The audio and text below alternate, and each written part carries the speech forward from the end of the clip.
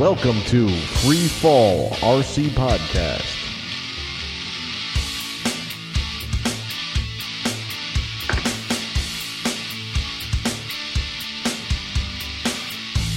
Okay. Are we good then? Yeah. Yeah, I think so.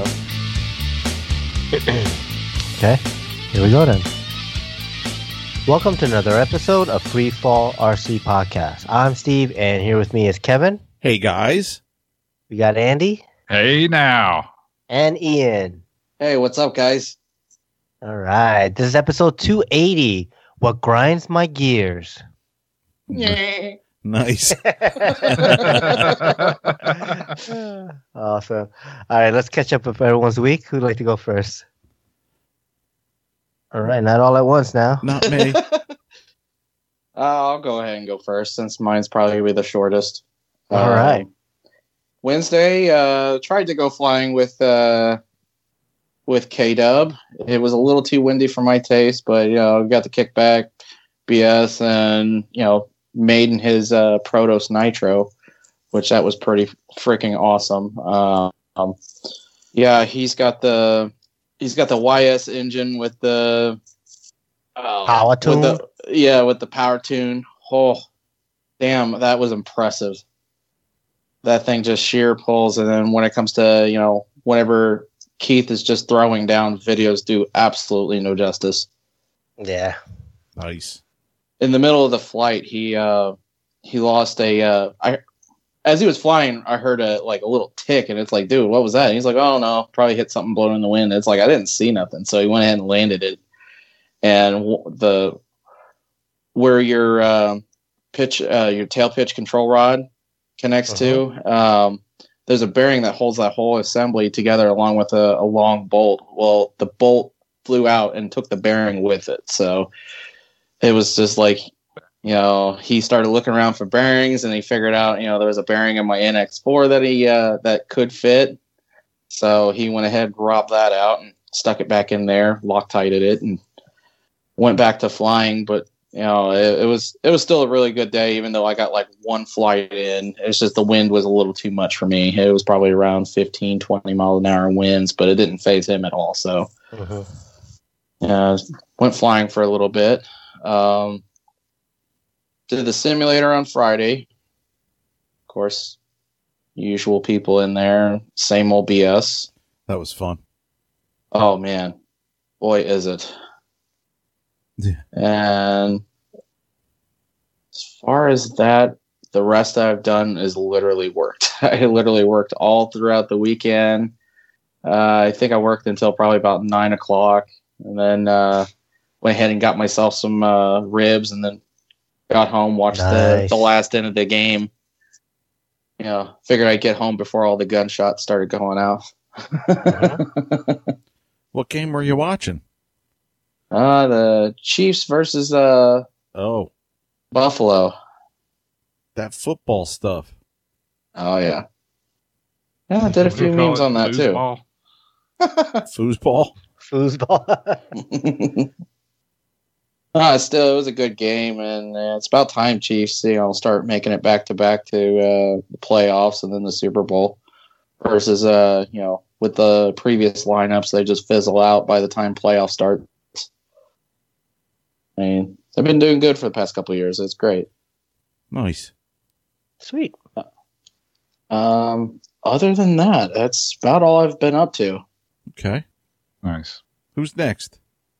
Me? Yeah, Sure. Kevin, what have you been up to? Well, like Ian said, we were in the sim on Friday, and that was fun.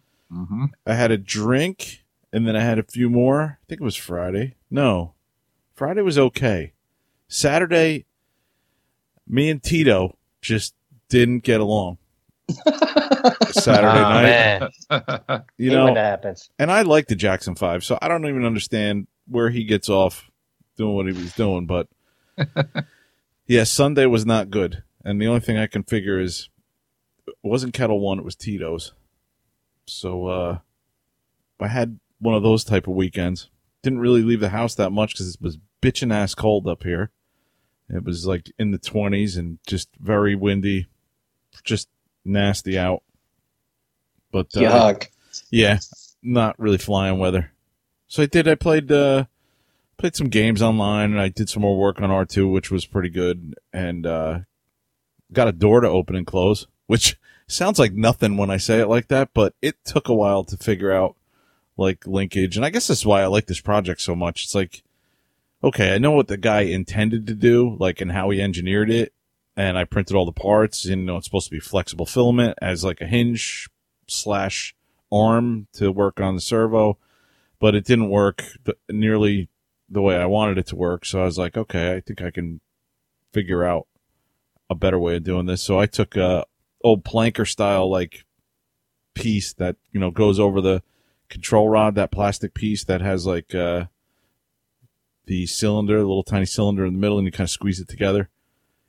That type of thing to work on an arm that I had to 3D print, and I had to, like, 3D make, which worked out really good.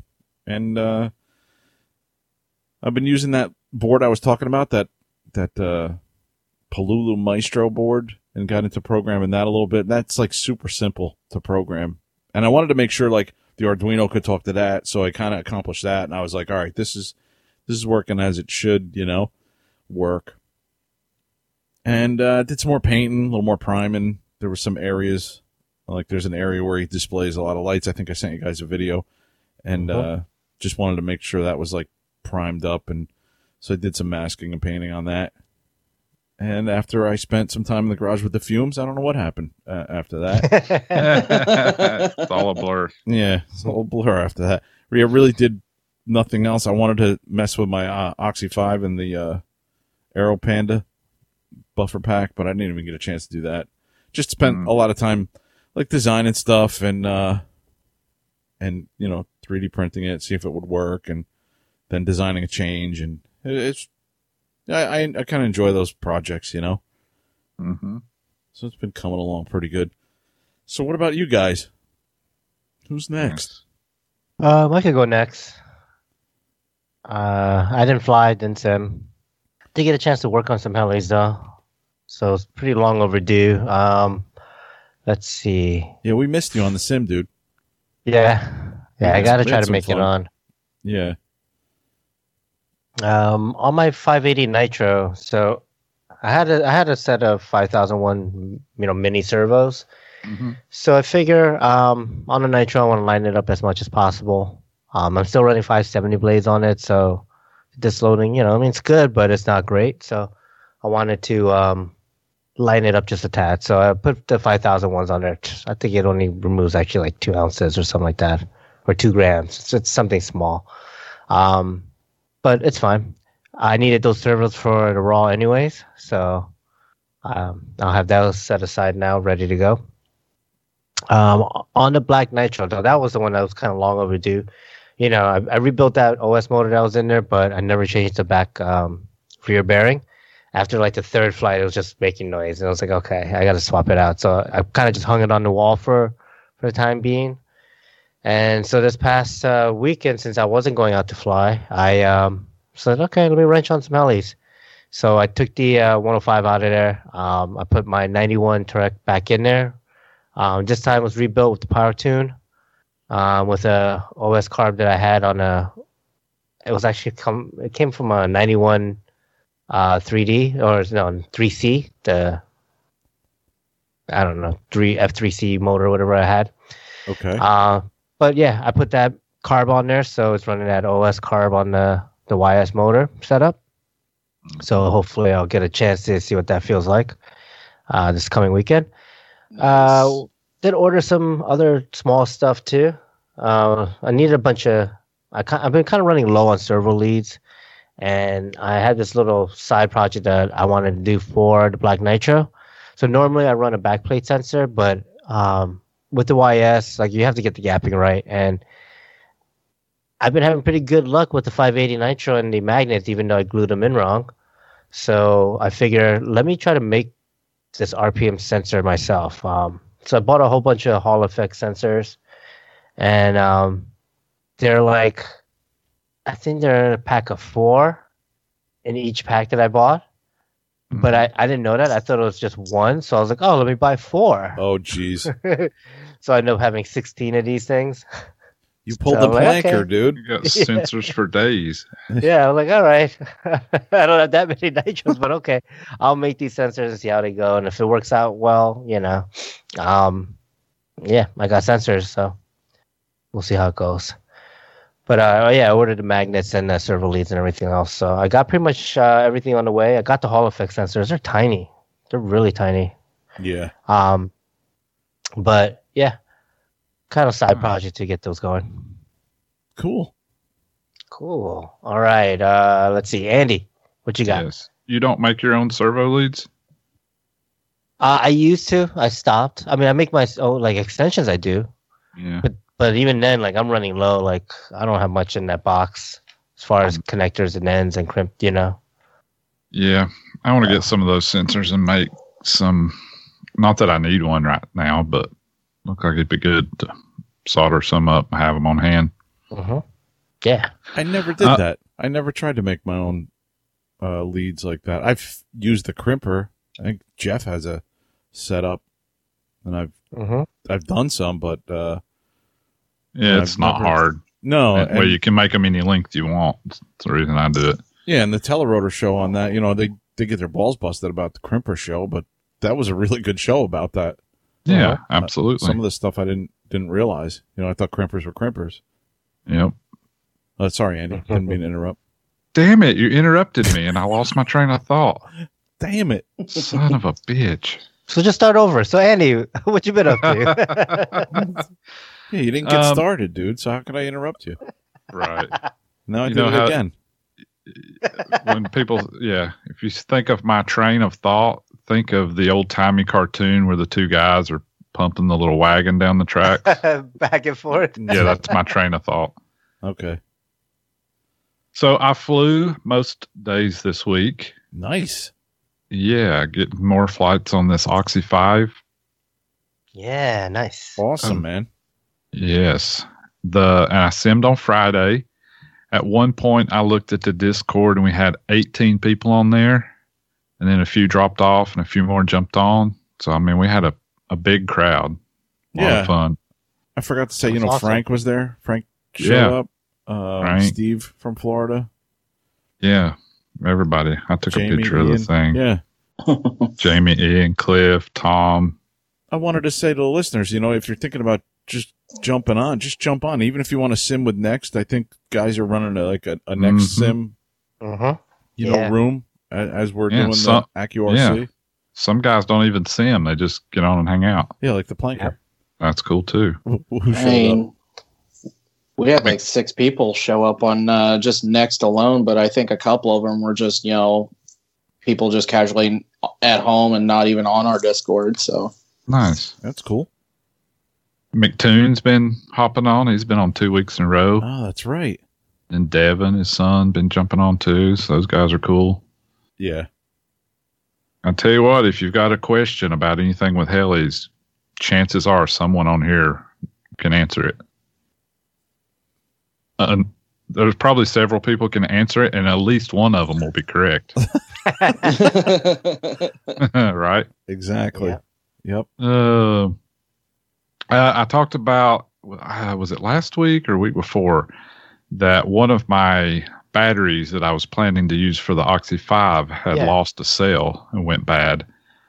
Well, I found 2 more packs that were almost brand new strapped to a Protos tray. Since I really haven't been flying the Protos, I was like, all right, score. 2 new batteries. Dude, I think they had 13 cycles each on them. Oh, Wow. nice. I thought you were gonna say, the one that was missing the cell. Well, I found the missing cell. I so thought you were gonna lay it up to that. I was like, oh, okay. You found some That extra would be batteries. pretty damn funny. Yeah, Oh, as soon as boy. I get my batteries, I take them apart and just, if I need 5 cells, I grab 5. Yeah, If just I get grab what you 6. need. Why Yeah, not? exactly. I'm not that crazy. But it was cool to find some batteries. I still haven't got my stuff from Shannon. I think it has gotten lost in the USPS Ah, system. boy. Yeah. Wow. So it'll show up someday. But I ordered and received this week the buffer pack from AeroPanda. I ended up buying the small one. Okay. Yeah. I have a bunch of the big ones, Uh-huh. and I couldn't really find a good spot to put it on the Oxy 5. So I was like, well, let's try the small one just to see.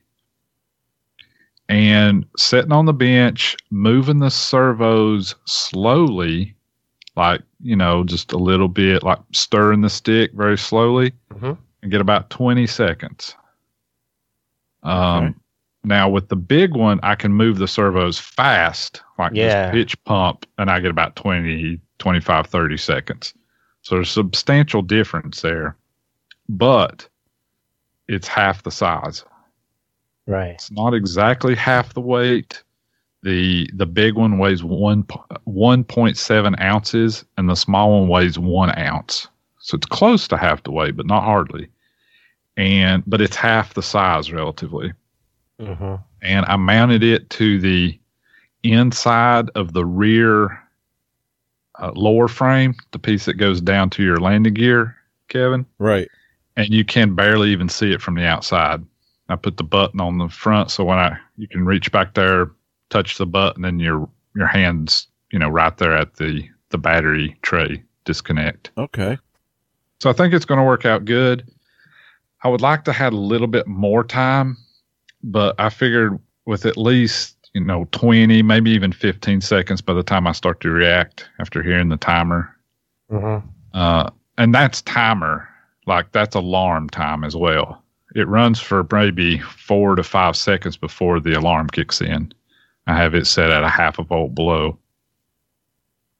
I figure that's enough to stop whatever I'm doing, possibly get it on the ground, with an auto or something, but at least put it in a controlled state and, start bringing it down to where if it does crash, it would just be a controlled descent type crash instead of hurricaning straight off into the building or something. Yeah. Right. Mm-hmm. So I think it'll still be worth having it. Yep. I've actually never had a failure yet, knock on wood, but I like to have a backup system just in case. You never know. Well, I had that time I was flying 690, the battery come out of because I didn't lock it in. I never turned the piece, and that saved me there. Yeah. That buffer So pack. it's definitely one time use, and it's paid for itself. So it's definitely worth it. Yeah. But I'm happy with how the small one fits in the smaller heli. I definitely don't think it's big enough for a 700 because I'm running mini servos.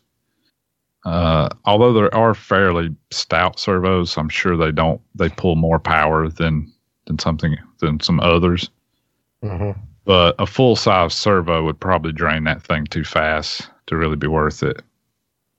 Yeah. But that said, you have a lot more room on a 700, so it's not really an issue at that point. Right. This 550 Oxy 5 it doesn't have a lot of free space in it. And that's not to say you couldn't strap a big one on there. It just doesn't look as good. Interesting. Okay. Yeah. I'll have to look at that. Let's see. I also did some testing flights and logged a couple flights to see the amp draw. I knew you asked me last week, Kevin, what kind of, you asked me something. Yeah, I was asking what your peak amp draw was. Right. On And average I'd flight. give you some data, but then when I went back and did it again, it was off just a tad because my sensor wasn't perfectly calibrated, and now it is. Okay. And I attached a picture of some logs down below in the bottom of the dock if you want to look at this real quick. The very most peak, I did a really hard flight. I'm geared to run 2250 max head speed, and maximum I was able to pull 173 amps. Wow. But that was a peak, and I was only above 120 amps for, let's see, 37. Well, about a second, I guess. Not hardly. 3/4 of a second. So, I mean, it was pretty hell of a peak. But now I was full collective, like doing like a hurricane type thing, just loading it up as much as I possibly could. Yeah. ESC was putting out 100%. Head speed had dropped at this peak. The head speed had dropped to 1900 from 2250. So I was bogging the shit out of it. Yeah. And the battery volts dropped all the way down to 19.8. So I was really like putting the screws to it, so to speak. And this is what ESC is this? This is a Hobbywing 120. That's what I thought. Yeah, and it looks like you don't really go over you. I mean, no, you're peaking at like 140. If you look at the log that says the high flight, if you look over about the 139 second, you see a bunch of peaks. That's when I was like really just full collective hurricane as fast as it possibly would do and bogging the shit out of it. Like that's all it would do. It would bog down to 1900 and then it would ease up and then, over and over again. Yeah. And then about halfway through the flight, I felt so bad and thought something was going to catch on fire that I dropped down to 1950 and finished it out. I was like, holy shit. I got, let me see, the temperature at that one point, I got like up to, well, it's in Celsius, 45 degrees Celsius peaked. I figured it before and it was about 35 degrees over ambient. It was fairly cold outside. It was, I think I got it up to 90 degrees. No, I got it up to like 80 degrees, but it was only 30 something outside. Yeah, I can't remember the temperature, but it definitely got warm, the ESC. But I mean, it cooled off quickly after that, so not a big deal. After that, I did a kind of an average flight. Right. And that's the second picture there. Okay. Oh, I see. Yeah. Dramatically different. Kind of an average flight for me. This is at my idle up to like 2080-ish RPM, 2100, around that area. Doing sloppy TikToks. I was peaking out at like 100, like 120 at the most. And this is just being really sloppy with it. Call it 100 average for the peaks. And then normal flying around, dude, I was only putting like 40 amps, 50 amps, just doing figure eights, stall turns, my kind of normal stuff. Doing a little bit more harder 3D, I could get up around that 110 amp mark. So I'm very happy with that. This kind of ties into what we're going to talk about later. Yeah, exactly. Kind of why I wanted to bring it up. I'm really happy with the power system I've got in here, the motor ESC, and the way it's geared for my flight style, for my RPM. I think it's just perfect. Like I can tax the system if I want, but if I just fly my normal stuff, it's very easy on it. And if you look at the ESC power output, I mean, you're in the 80 to 90% range on your second flight. You peaked it in the top flight there. Yeah, I mean, I can peak it, but like even when I was doing those sloppy TikToks, I mean, you're looking at like 90, 95% at the peaks. So, I mean, I'm very happy with that. Yeah, head speed drops a little, but nothing crazy. That kind of ties into the governor episode we had, where Nick was talking about your ESC being in that 80 to 90% range. Right, exactly. So it's definitely worth doing a flight and pulling the logs on it and looking at this data, especially if you have any questions, if you're thinking. We're going to get into this in a minute, but if you're thinking, am I geared right? Am I over geared, under geared? I'm flying and it's bogging, but is it bogging because I've run out of headspace and it just can't do anymore? Or is it bogging because I've run out of torque and it can't do anymore? So these logs are definitely helpful in that regard. Let me ask a stupid question number one for this episode. Probably stupid question 1 million in my lifetime, but so can the V-Bar Touch obviously can do this type of graph, right? But you would need integration with the ESC? Yes. And that used or to be or the a UI sensor? sensor. Right. Yeah. Okay.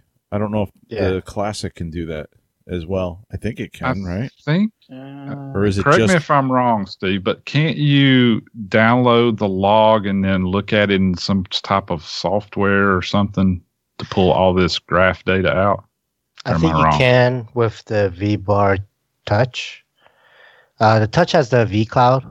Yeah. And it gets all uploaded to a server. I was thinking you could do it with the Classic as well, but I'm not sure how. Yeah, I know that people have done it with the Touch. I don't know about the Classic. It probably is possible. I mean, yeah, there's logs there. It's just they don't have that interface that you can visually see it in graph form. So this is what I talk about. Like I've got a Classic V Control and Neo as well, and you fly it, and it gives you your max amps.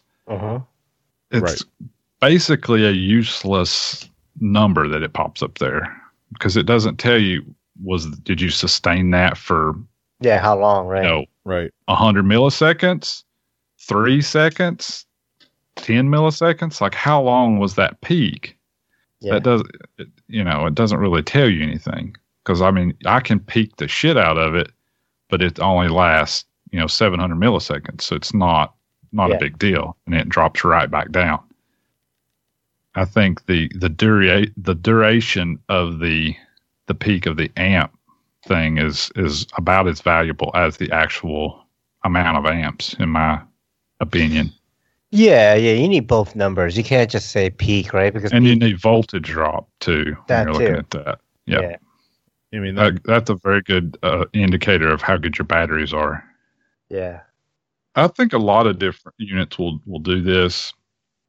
I know Spirit will, I think, and I'm sure you can get all just like this with the V-Bar Touch. I'm not sure about the Classic. I think you can get it somehow. I'm just not that familiar with it. Yeah, I'll have to do some if you have the ability to log that ESC data, it's pretty handy.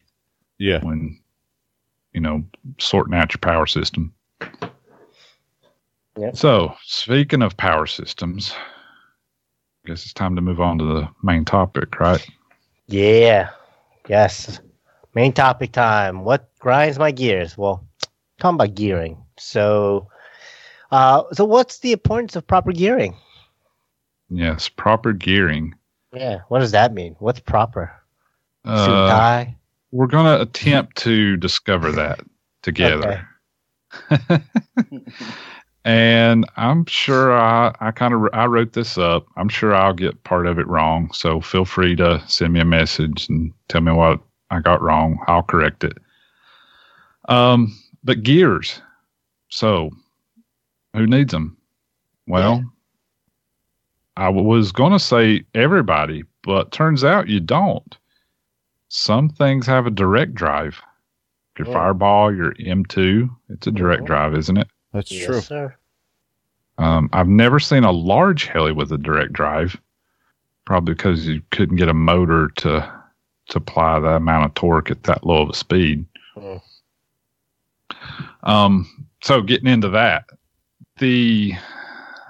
all the gearing does is trade the mechanical advantage one way or the other.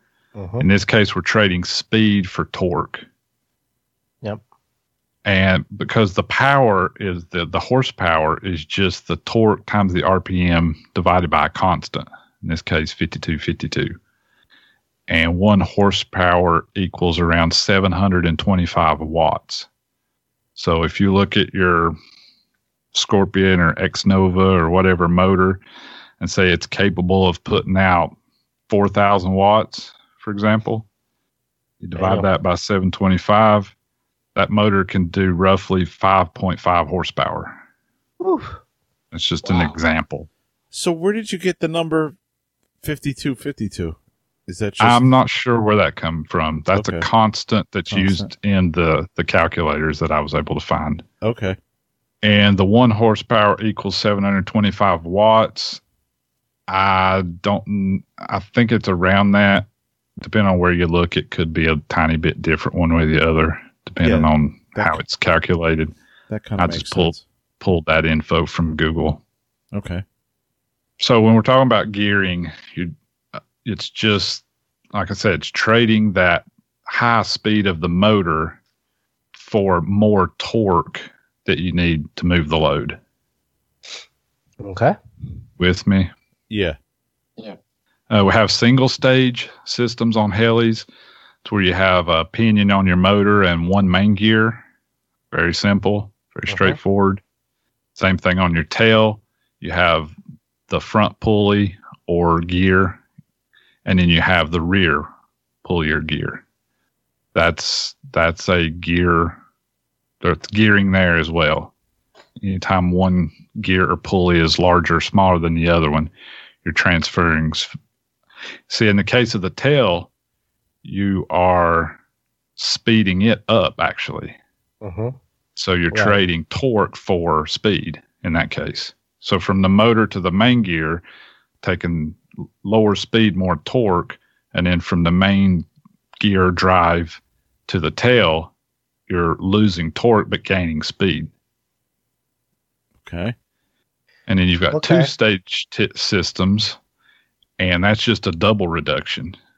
So it goes pinion to the intermediate gear, and then it drops down to a smaller size, and then from there to the main gear. So you get two reductions.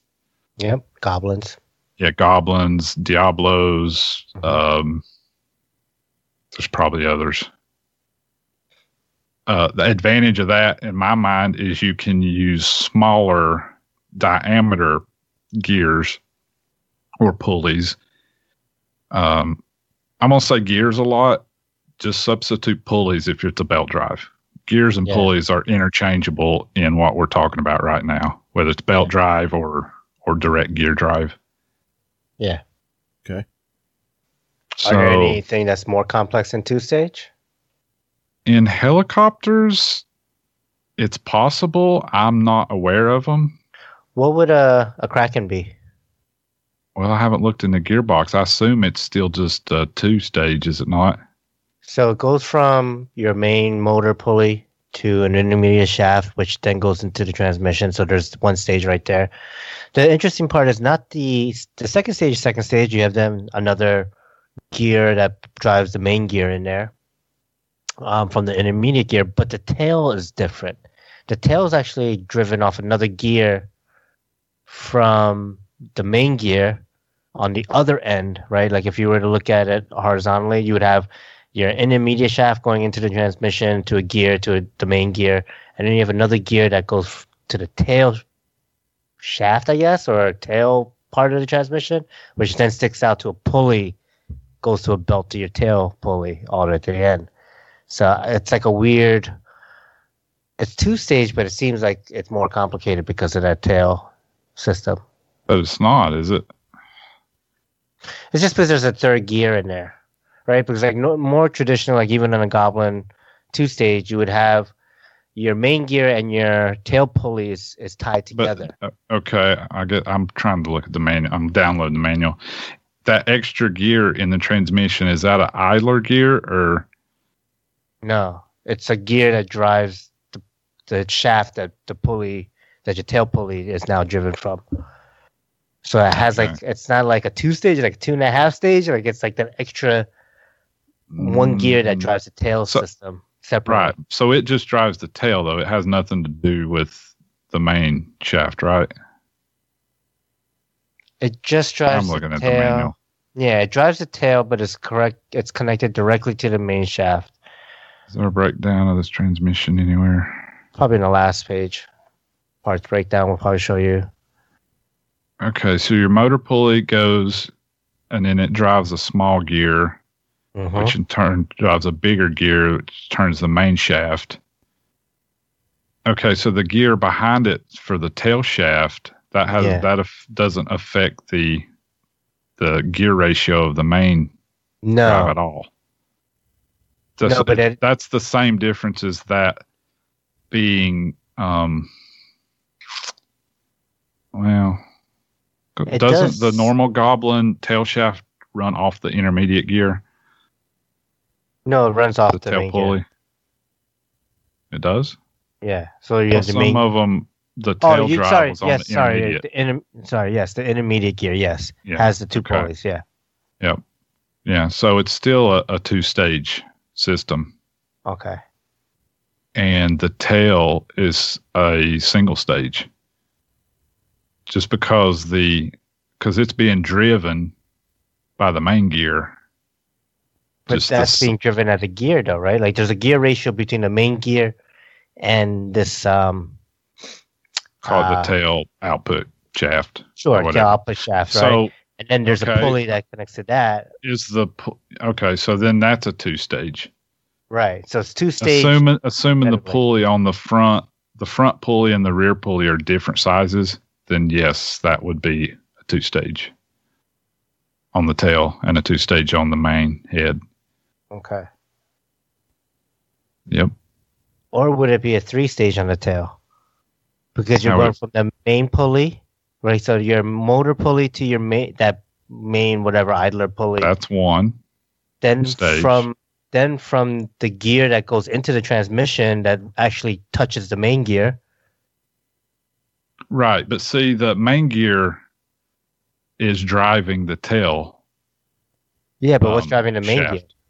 Right, but we're two not other stages. So no, so the gear ratio that drives the head is one thing. Now set that aside. In the tail instance, it's the main gear is acting like the pinion of the motor. So the gear ratio from the main gear to the tail drive is a two-stage. I see what you mean. Because now, if you're trying to calculate from the motor RPM all the way to the tail, you have to take each step. But if you know the head is turning at 2,000, right, then that's the number you would use to calculate the gear ratio between the head and the tail. Right, because it's a gear ratio between head and tail, not the motor and the tail. Right. Okay, that makes sense. Yep. So two stages. Okay. Yep, two stages. Cool. I'm not sure if there's any that are three-stage. Yeah, I don't know. I don't think I've ever seen anything that complex. Yeah, that gets to be a lot of gears. Well, what about the Velos 880? I mean, that one uses two motors on it. But I think it uses two motors to drive one main gear, though. Right. Yeah, that's true. Right. Now, I think it's actually I think it's a single stage, isn't it? Yeah, I think it's like I haven't looked at one in a long time. I don't know. Yeah, just because there's two motors, that doesn't add a stage. Right. Yeah, true. Guess that was my stupid question for the day.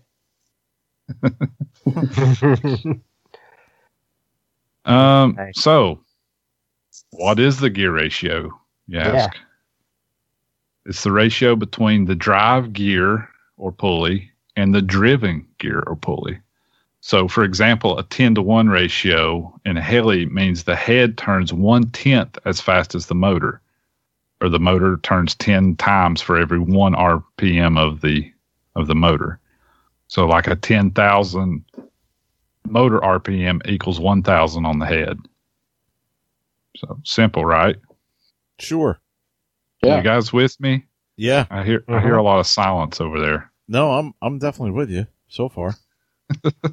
Yeah, as long as you keep it to 10-to-1 ratio or like easy numbers, yeah. Yeah. So why is it important? Yeah. You ask, Steve. Yeah, why is it important? Well, you don't want it too low or too high. And this is a little bit confusing because a low ratio is actually a higher number on the. So, like a 10-to-1 is a lower ratio than a 5-to-1. Right. And I know that's a little bit confusing. The bigger the number is, the lower the ratio. And when you say lower, you mean that the one is spinning slower, Correct. right?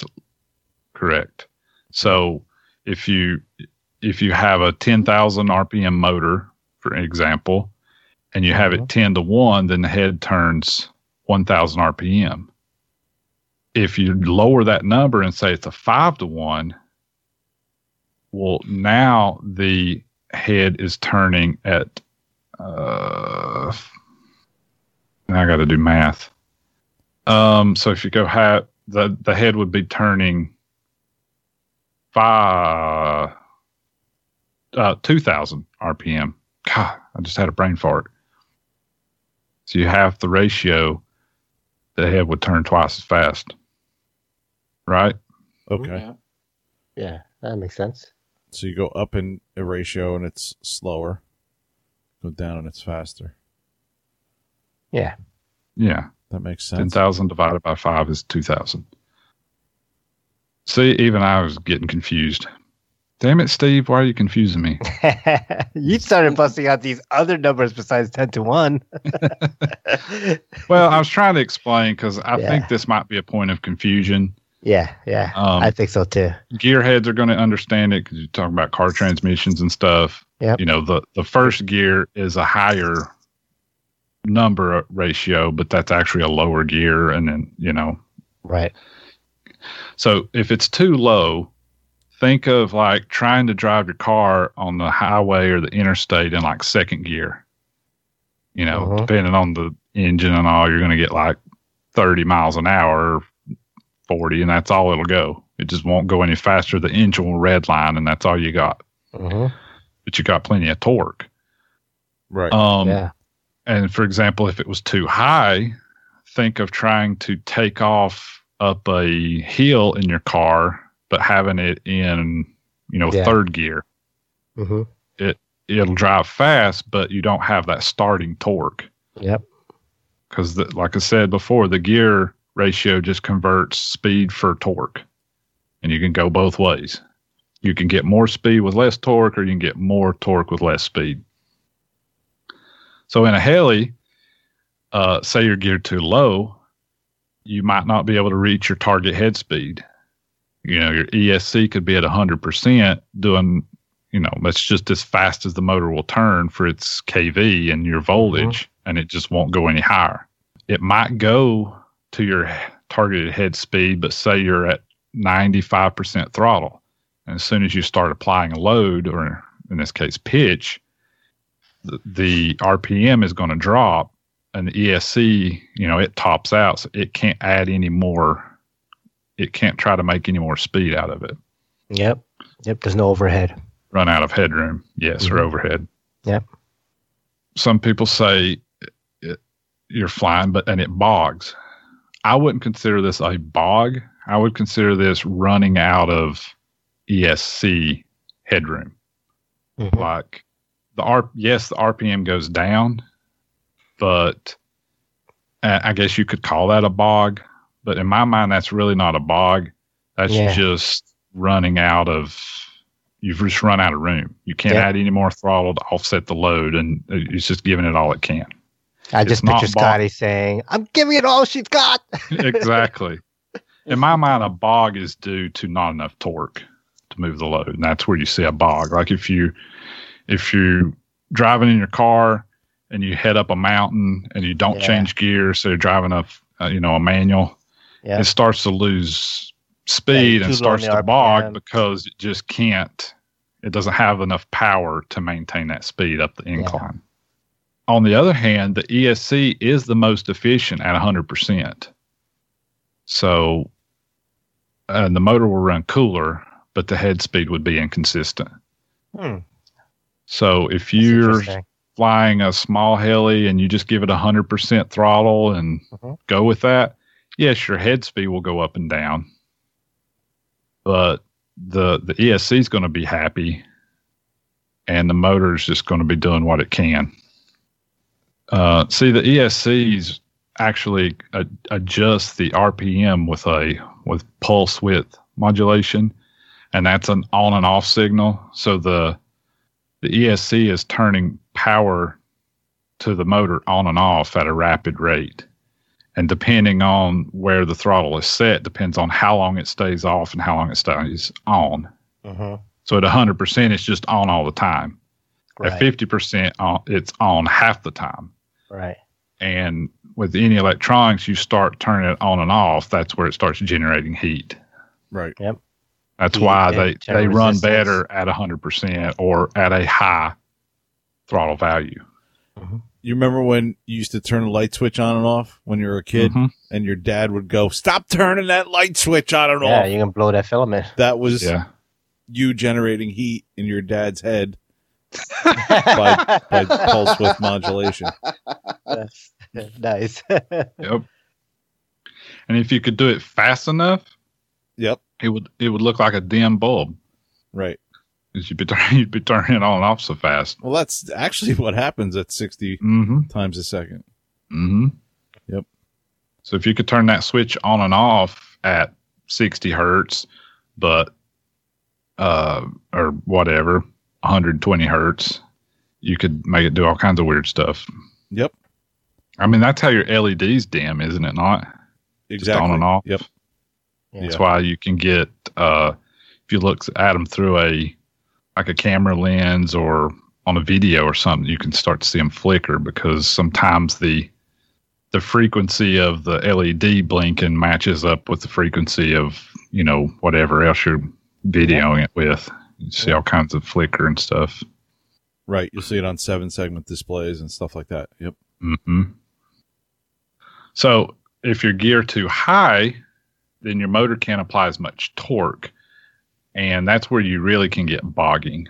So if you can't have enough torque to move the load, then you're overloading the system, and the ESC may be 100%, motor be putting out the max power that it can provide, but it still may not be enough to offset the load, and that's where your RPM starts to drop. And that's what I would consider a true bog. Yes. Now, in these helis, sometimes we can put such large motors and power systems in them that you could be overgeared and it still may not bog because it has so much more power that it can just power through it. Right. It will be less efficient and possibly run hotter.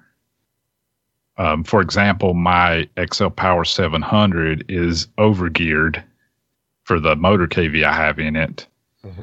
And I have the smallest pinion available, but I still get my target head speed at 70% throttle. Something like that. 75 maybe. So I'm definitely overgeared, but the motor and stuff is big enough that it's not a huge problem. Yes, it's inefficient, but it doesn't really pose that big of an issue. But at the same time, so if you're geared so high, but then you're trying to run a low speed, but still have the high load, the ESC has to operate at a low pulse width modulation value, a low PWM value, and that's just less efficient, causes more heat in the ESC. Some can handle this better than others, and like I said before, if it's oversized, it may not be a problem anyway. If you've got a 200 amp ESC on your 700 and you look at the log and you never go over 150 amps, it's not going to matter anyway. Yeah. So how do we determine the correct ratio? Well, if you're running a governor like most people do, I would say some, if not most governors, like a 15% headspace, and I would say maybe 15 to 20%. Yeah. So ideally you want at, let's say in a hover, at your target head speed, whatever it is, you want to see a throttle value of between 80 and 85%. And there's a couple, let's see, depending on your governor, like whether you're using a flybarless governor or an ESC governor, like I use the Hobbywing, so I can set the throttle curve, assuming it's been calibrated and all that stuff. You do the 50% gov calibration at the first time and all that. I can set it at 85%, and spool it up and see what I've got. You know, I do the math beforehand to select the correct pinion, but that should be pretty close. Now, if you're using the fly barless governor where you say you set the head speed and you set it at, 2,000, let's say. Right. You want to know, okay, so I'm going to do the math so that I know at 2,000, I should expect around 80 to 85% throttle. So you do that, you spool it up, you're sitting there at 2,000, you look at your log and it shows it takes 93% throttle to hold that hover at the beginning of the flight. You know that you are under geared and you're going to peak out the ESC and probably start losing head speed. It won't govern as well. So if you're under gear, you have to raise the pinion size, right? Yes. To higher the gear ratio. Right. Okay. We want to go to a higher ratio. Right. I want to run through some math here real quick. Boy. Feel free to ignore me. So you want to find the head speed at, let's just say speed. From now on, head speed's going to be speed. You want to find the speed at 100% throttle. That's the motor kV times the volts divided by the gear ratio. Say we have a 520 kV motor. We're on 12 cells, so let's use 44.4 volts. That's the nominal voltage, and I'll address that in just a second. I hear you people yelling at me. That's 23,088 motor RPM. Say our gear ratio is 10, just to make the math easy. That gives us 2,308 RPM at 100% throttle. Got it. Okay, so we multiply that by 0.85 for our 85% throttle value.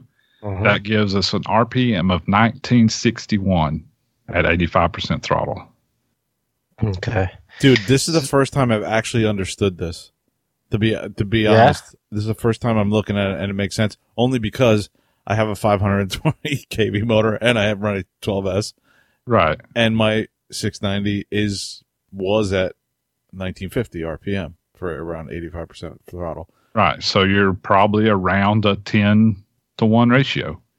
And depending on your gear, what's available, because depending on the teeth and the main gear, it depends on what size pinions you can get and stuff. So you may not be able to hit perfect. Say you need like 9.1 gear ratio. You may not get that. You may have to go with a 9. You may have to go with a 9.3. Whatever. Right. You just kind of, depending with the manufacturer, you try to get close. Yeah. Exactly. Well, and the other thing that I never considered, because I didn't know what I was talking about or know what I was looking for, was my desired head speed. Like, I didn't know, it's just the helicopter flies, I'm good, Right. Yeah. And it depends on the model too, right? Like, right. Your desired head speed on your 690. Yeah, let's go ahead and jump ahead to that. I've got that in here. So how do you know what head speed? Before you go to that, though, you did mention nominal voltage, and I think we should talk about that before we move on. Yeah. Because you're comparing everything to... Well, I'm not moving on. I just wanted to... Okay. Let's just... Since we're talking about head speed, what head speed do you want to run? I would say, just if you don't know, say you're new, or say this is... Okay, I just built a 550. I've never owned a 550. I wasn't sure. I mean, I can kind of gut feel for it just because I've flown enough various size helis to say, yeah, I kind of know. Right. It's a 700. I kind of know what I want. But the first thing I did is I asked some guys. I asked Kevin, it's like, hey, what head speed are you running? If you can ask around to a few people, online, one of the forums, Facebook, whatever, that's a great place to start. Especially if you know somebody that flies similar to you. Especially if you're like me and I like low head speed, slow, smooth 3D. The head speed that, Tarek uses, that's not gonna be useful to me. No. Or even Kyle Stacy or somebody that's flying a different style, a smack hard type stuff. And that goes both ways. Say, for example, Steve is wanting to fly hard and smack on this setup. He's not going to want to use this head speed I'm using, No. For example, he may want 2,200 on a 700 where I may want 1,900. Mm-hmm. So ask around is probably the best way to kind of figure out where you need to be. Okay. And a lot of manuals will kind of give a range. Yeah, I was going to say, what if you can't ask around because you're a hermit crab and you don't use the internet or are not on Facebook or Heli Freak? Where else can you look? Well, I don't even think we have to address that, because if you're a hermit crab and don't use the internet, chances are you don't listen to podcasts. True. Yeah. Look in the manual. A lot of manuals will give different examples for power setups. Mm-hmm. I find them not always. Sometimes they're either way high or way low for what you're looking for. That's because they're based on a pilot's setup. Some of them will have, sport 3D, hardcore 3D. They'll give you a couple options. Look at those and say, okay, I kind of like lower stuff, so I'm going to hit, lean toward the sport setting, for example. Even though I'm flying 3D, that'll get me close. And then you can fly it and say, oh, this sucks and I hate it. Well, okay, you may have to order another pinion. Yeah. Let me ask you, talking about manuals, when you look in a Goblin manual, mm-hmm. they give you different head speeds with gearing with different electronic setups, motor and ESC combos. Mm-hmm. Are there that much differences between motor and ESC? I mean, obviously KV, but like ESC, let's just say, right? Like, is there that much difference between a Hobby Wing and a YGE? I don't know, but I can't imagine there would be much difference at all, to be honest. Yeah, right? Like, I could understand some might be a little bit more efficient than others, which means that, and at 85, you might get higher head speeds and on a less efficient setup process. I can't imagine it would be a huge range, though. I'm looking at this Kraken manual. Let's see, where was that? And it's like one or two teeth, one plus or minus, right? Okay, that's different KV motors. The ESCs, the way I'm reading it, like I'm looking at the Kraken manual, it has an X-Nova 4525 530 kV, and they're saying with a pinion 21 tooth. Well, shit, they're all shooting for around 21 to 2200 RPM. So with a 530 kV, they're saying 21 to 22 tooth. With a 560, a 20 tooth, 21, and a 520 Scorpion 22 to 23. Well, that doesn't make any sense. Yeah, I don't know. That's actually weird. Because they're saying a 22 to 23 tooth for a Scorpion 520, but an X-Nova 520 kV, where an X-Nova 530 kV, they're recommending 21 to 22. I'm not sure exactly what they're saying there. Yeah, so it's like you take this motor, depending on which ESC you're going to pick, it's going to tell you which pinion you need. But the ESCs seems like they don't really correspond with anything. It looks like they're just, all these would work. Oh, I see what you mean. It seems like the pinions are matched up with the motor, but not necessarily the ESC. Which makes sense because the KV is different. Yeah, the KV is different. What I would do is ignore all of that and look right above it where it tells you the gear ratio for each pinion tooth. Like an 18 tooth gives you a 12.1 to 1, all the way up to a 25 tooth gives you 8.7 to 1. Yeah. I would use that and use my motor KV and either do the math or use a calculator, and that'll get you very, very close. Yeah. Okay. I'll address the nominal voltage in just a second. Let's see, where were we? We did the example with using something like a Hobby Wing where we want to know the RPM we want to know what kind of RPM we'll get at, say, 85% throttle, 80%, whatever. Once you figure out the throttle at 100%, in your setup, then you can multiply that by whatever percentage you want. So 85% would be 0.85, 70% would be 0.70. And a lot of times when I'm a new heli that I'm building or something, I'll get that 100% number with the motor that I'm going to use or thinking about using. I'll do this for. And I'll sit there and I'll just write them all down. At 60, it's going to be this. At 70, it's going to be that. At 75, 80, 85. And I'm like, okay, well, these are all a little bit too high. Maybe I need a motor that's a lower KV. So that's how that's useful. So say you want to know if you're using a flybarless Gov and you need to know the throttle, but you already know the RPM. So I set my governor at 1900 RPM, for example. Okay. And it's the same setup, the 520 motor, 520 kV motor and everything. In that case, we divide the RPM that the governor set at by the RPM at 100% throttle, and that gives us 0.82, which would be 82%. So Okay. if we set the flybarless Gov at 1900, divide that by the 2308 that we know that is 100%, that gives us 82% throttle. Which is still good. Good to be Yeah, that's flying in. perfect. That's where you want to be. Perfect. So we know all that info. Now we want to figure out, okay, so what gear ratio do we need? What are we looking for? Same setup. We have a 530 kV motor, 12S setup. We want 2200 head speed. That's going to be our idle 3, what we're looking for. We take the 2250, we divide it by the 85%. That gives us 2,647 RPM at 100%. So that's what we're looking for.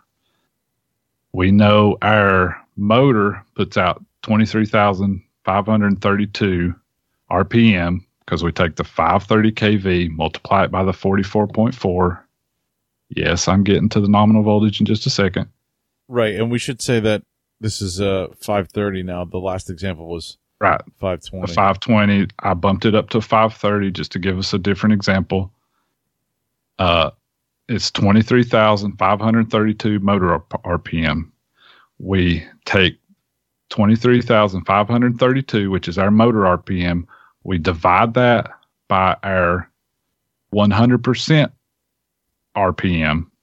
That's not necessarily what we want to fly, but that's what the motor will put out at 100%. Okay. Because we know we have to find the 100% value first. Right. That gives us 8.89. So in that example, we're going to be looking for a gear ratio around that 8.8 to 8.9. And that's going to put us in the ballpark range. Now, how do you know that? Because you only calculated the 100% though. You're saying, because to find the gear ratio, we have to know, we have to go on that 100%. So we know that, so to get 2200 and to still have 15% headspace above that, we have to gear so that when the motor's running wide open, it puts out enough. Okay. Does that make sense? Yeah.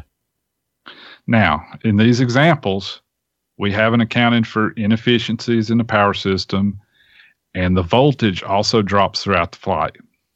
And this is just my personal way of doing it. You can do it a different way, and some of the calculators will address this. I use the battery's nominal voltage because I find that's a pretty good average.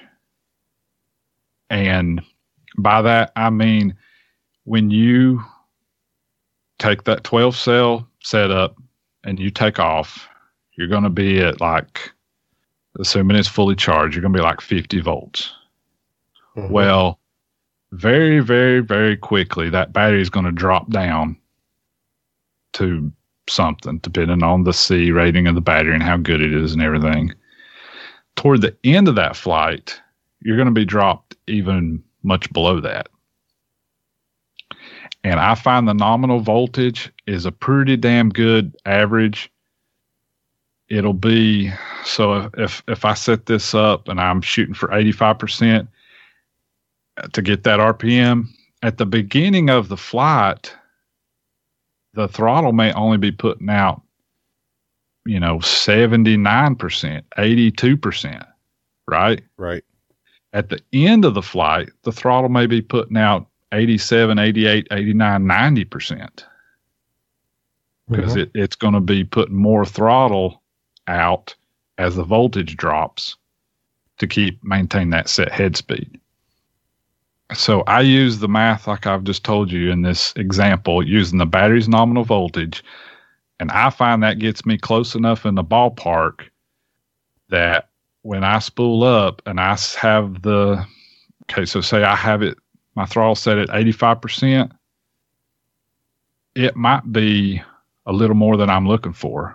So I might drop it down to 82%, for example. And that gets me perfectly where the head speed I want. I leave it set there.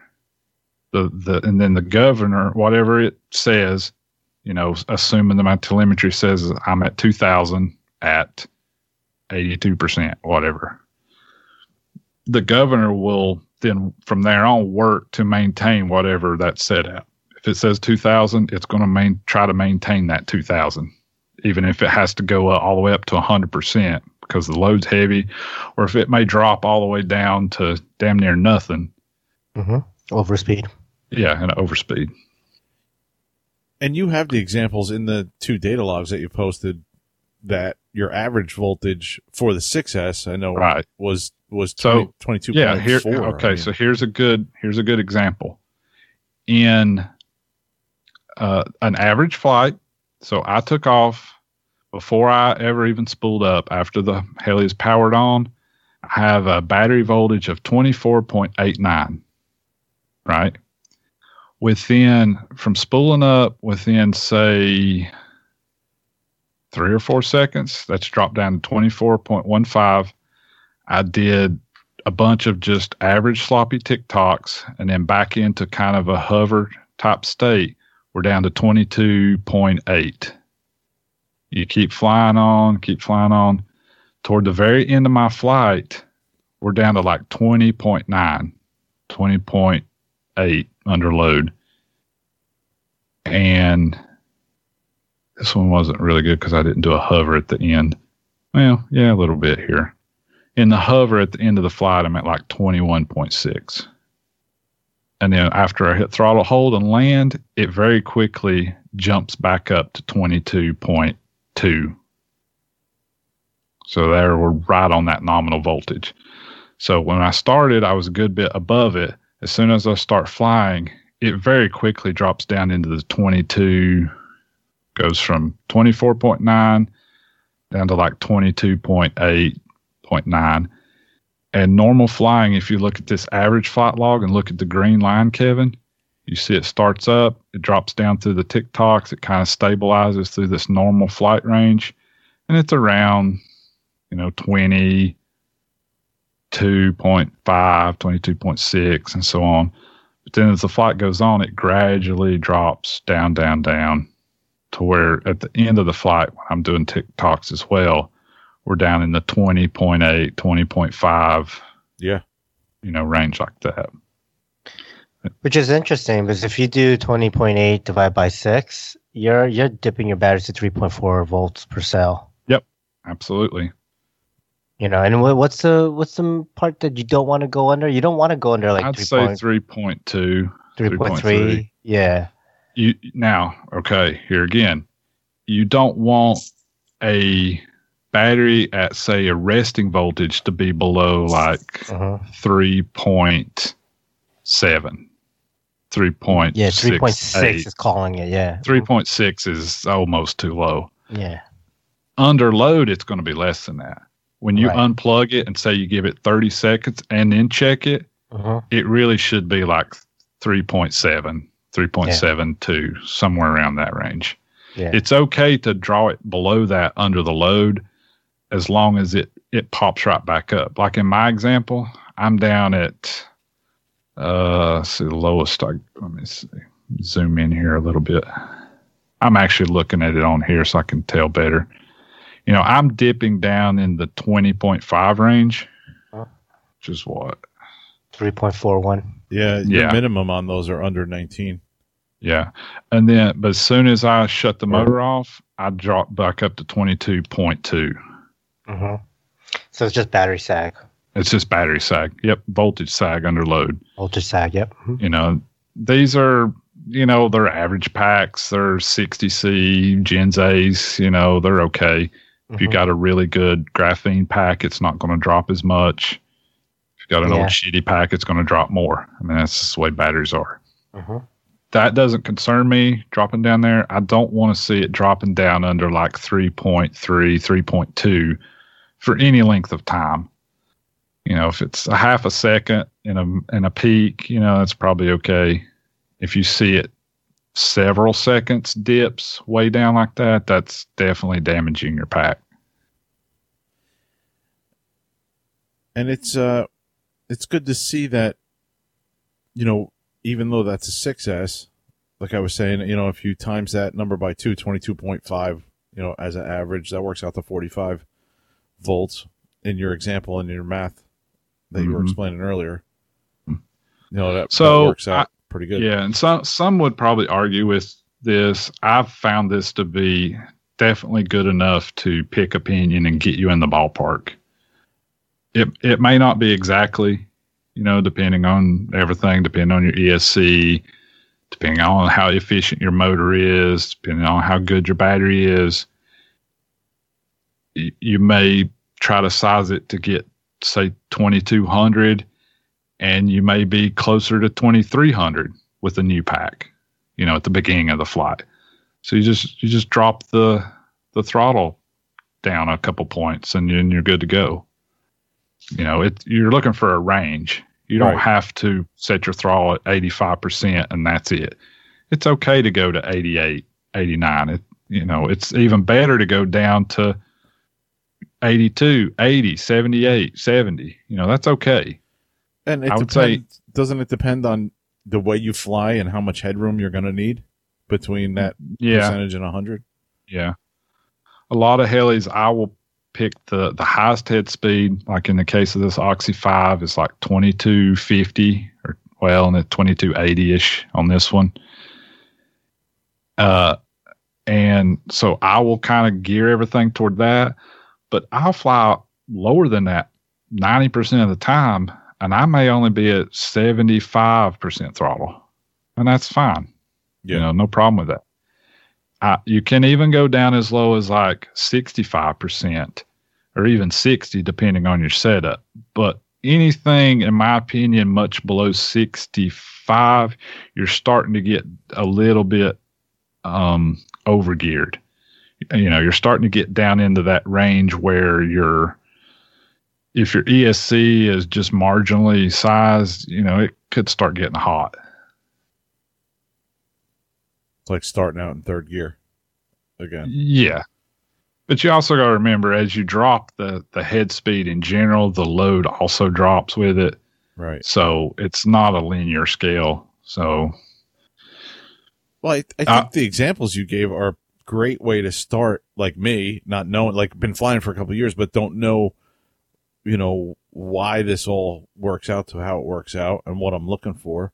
I think when you get past that, and, you're into the, you're saying some guys won't agree with the 44.4 voltage. I think when you're looking for that extra room and you're needing that higher head speed, then you'll know how to calculate for it. You'll know what you're looking for. Well, and see, also, one reason for using the nominal voltage is that's the low end of the pack. Right. You're playing it safe. If we used all this math and we used the voltage of say a full pack, then we're going to be, and we try to get 2,000%, and we set for 85. So we say 85% throttle gives us a target head speed of 2,000% with a full pack.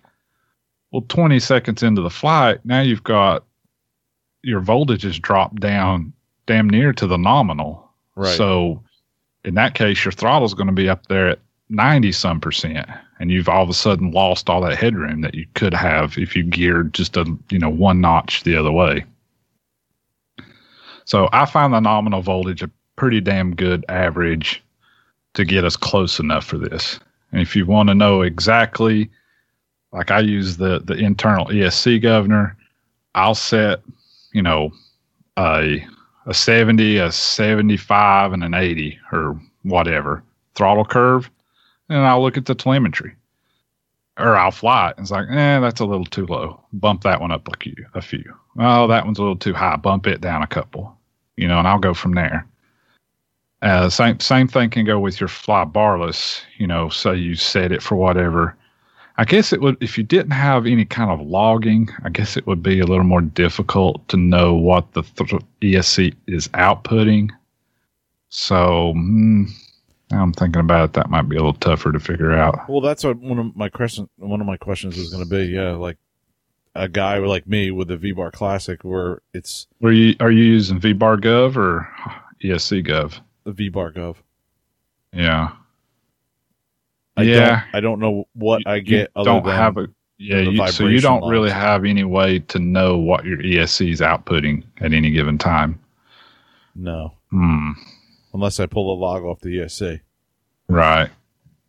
So I would still just do the math for this. Maybe shoot for 80% throttle. That's going to give you a little room either way, so that you should be fine. Yeah, I'm going to actually double check this probably this weekend. Just to do the math and see what it comes out. If any of our listeners are still awake and haven't driven off a cliff yet, I would say use a head speed calculator.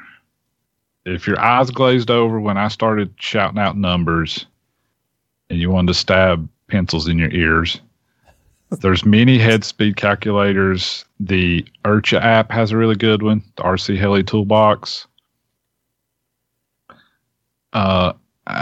It's a little weird, though, because it kind of gives you a range, like from the battery full to the battery empty. It doesn't really let you pick the voltage you want it to calculate at. But there's many out there. Just look around and see. And if you don't want to do that, just ask your buddy what he's using. That's, that works too. You don't have to get marred down in all this math unless you're like me and you just like to be nerdy about things. Which is exactly what I did, motor and ESC wise, more motor wise, before I bought the Oxy 5 or while I was. Right. Yeah, you can always ask somebody, somebody on the Hangout or a forum or something. Take a poll, like what's everybody using, what motor and stuff. You'll get a very big range because, some may be wanting a high head speed, some may be wanting a low head speed, and all that kind of stuff. So but you could kind of sort of get a pretty good handle on it.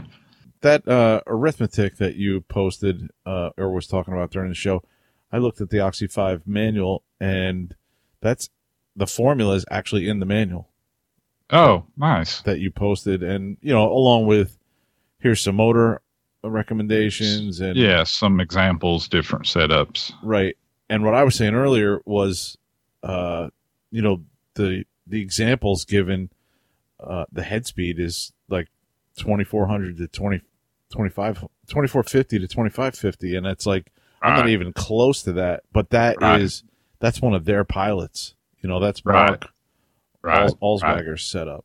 And it says it says his level's advanced. He's got a Contronic in there. Yeah. You kind of got. I mean, you sort of need to know what your. I say so. I'll put it like this: say you got a new size. Say you're getting a 700. You've never had a 700, but say you're flying a 500. What? Take your favorite head speed with that 500 and then compare it to some other folks. Are you right in the middle? Are you on the high end or the low end? That'll give you a pretty good idea when you change sizes. Okay, I fly my 500 and I like it at 2,800. Okay, that's probably the high end of 500. So when you get a 700, you want to be on the high end of that. So I'm going to shoot for, 22, 2150, somewhere around in there. But I guess my point is asking around other people and getting their setups and stuff will provide you with some sort of benchmarks to kind of figure out where you want to be. Yeah, absolutely. And if you're, if you can buddy box with them, or if you feel comfortable flying somebody else's heli and they'll let you try it out, you'll know. If that feels good to you, sure. That setup you could go with. Yep. Definitely. If the manual doesn't tell you the ratios, for example, or if you're like Kevin, you throw the manual out the window the very first time. Yep. Then you can count the teeth and do the math yourself. The main gear divided by the pinion will give you a gear ratio. Now, if it's a 2-stage, you have to do it twice, and then you multiply those together. Ah. So if you have say you have I don't know, say you have a 2-stage, and you figure out from the pinion to the intermediate shaft is a 5-to-1 ratio, right? And then you go from the intermediate shaft to the main gear, and you decide that's a 2-to-1. You just simply multiply those together. You got 10-to-1. It's that simple. Okay. Yeah, I asked Andy leading up to this episode, is there an easy way to count the teeth? Because I threw the manual out. First thing I do is throw it in the trash or right out the window. And Andy was like, well, you can get it online now. I was like, yeah, that's what I mean. I threw my computer out the window. No, I think you're like, oh shit, that's right. I guess I got to throw the whole computer out now. Yeah, that's it. Yeah. One tip for that is if you got a main gear or any gear, and you're trying to count them, and you start going cross-eyed, and your vision gets all blurry, and you go insane. Take a marker like a Sharpie, or if it's a black plastic gear, you can use a silver Sharpie. Count 10 marks, 10 teeth, and then put a mark. Count 10 teeth, put a mark. Do that all the way around. Now all you got to do is count the marks and then add whatever was left over. So you have 10 marks, that's 100 teeth, but then you had 5 more to the next mark, so that's 105. That makes it real easy and simple to count without going insane. Nice. If you're like me, you'll count to like halfway around, and you'll lose your count, lose your place. Or did I count that one or not? Oh, fuck, I got to start over. Yep. Somebody walks in. Can you get the chicken out of the freezer? Damn it, woman. Yeah, exactly. And now I got to start counting again. So count 10, make a mark. And if you can't count to 10, look at your fingers. Shit. But if you don't have 10 fingers, take off a shoe. Don't go any further than that. Isn't I don't know, did they still like print the number on the main gear? Or the main gear really doesn't change that much, does it? Well, is it a line? Yeah. Yeah, that's what I'm thinking of the old Align days. Changed like 20 times. Some do, some don't. I mean, XL Power has 2 different main gears and 2 different sets of pinions for the different main gears to get different ratios. So different ones are different. Some print the tooth count on the pinion, like with a laser. Some don't. You just got to count them. Yeah. Some will print it on it, but they'll put it on the side that's against the motor. So you're like, well, fuck, I can't see it. So you got to count it anyway. A lot of times it will be the tooth count will usually be in the manual. But, if you're working on an old something like an Align and you don't really know which version it is, it's safest just to count the teeth, to be honest. Yeah, I've definitely done that. Yeah. All right, I think we've covered electrics pretty good. So, fuel helis. Everything we just talked about applies, except instead of looking for a specific throttle value or an ESC headroom, you want to know what the peak power band or the RPM at which the peak power of your engine occurs at. And then I gear to get my head speed a little bit above that. I go, and I would say most would agree, you go above the power band. So once you apply the load and it starts to pull down, it's actually pulling into more power. Because like a fuel engine, the power if you've ever looked at a graph, the power goes up and up and up, and then it kind of peaks, and then it starts dropping back down. So if you set your head speed where your engine is running a little bit above that power peak, as it comes down, it actually gets more power as the RPM drops. It goes into the power band, so to speak.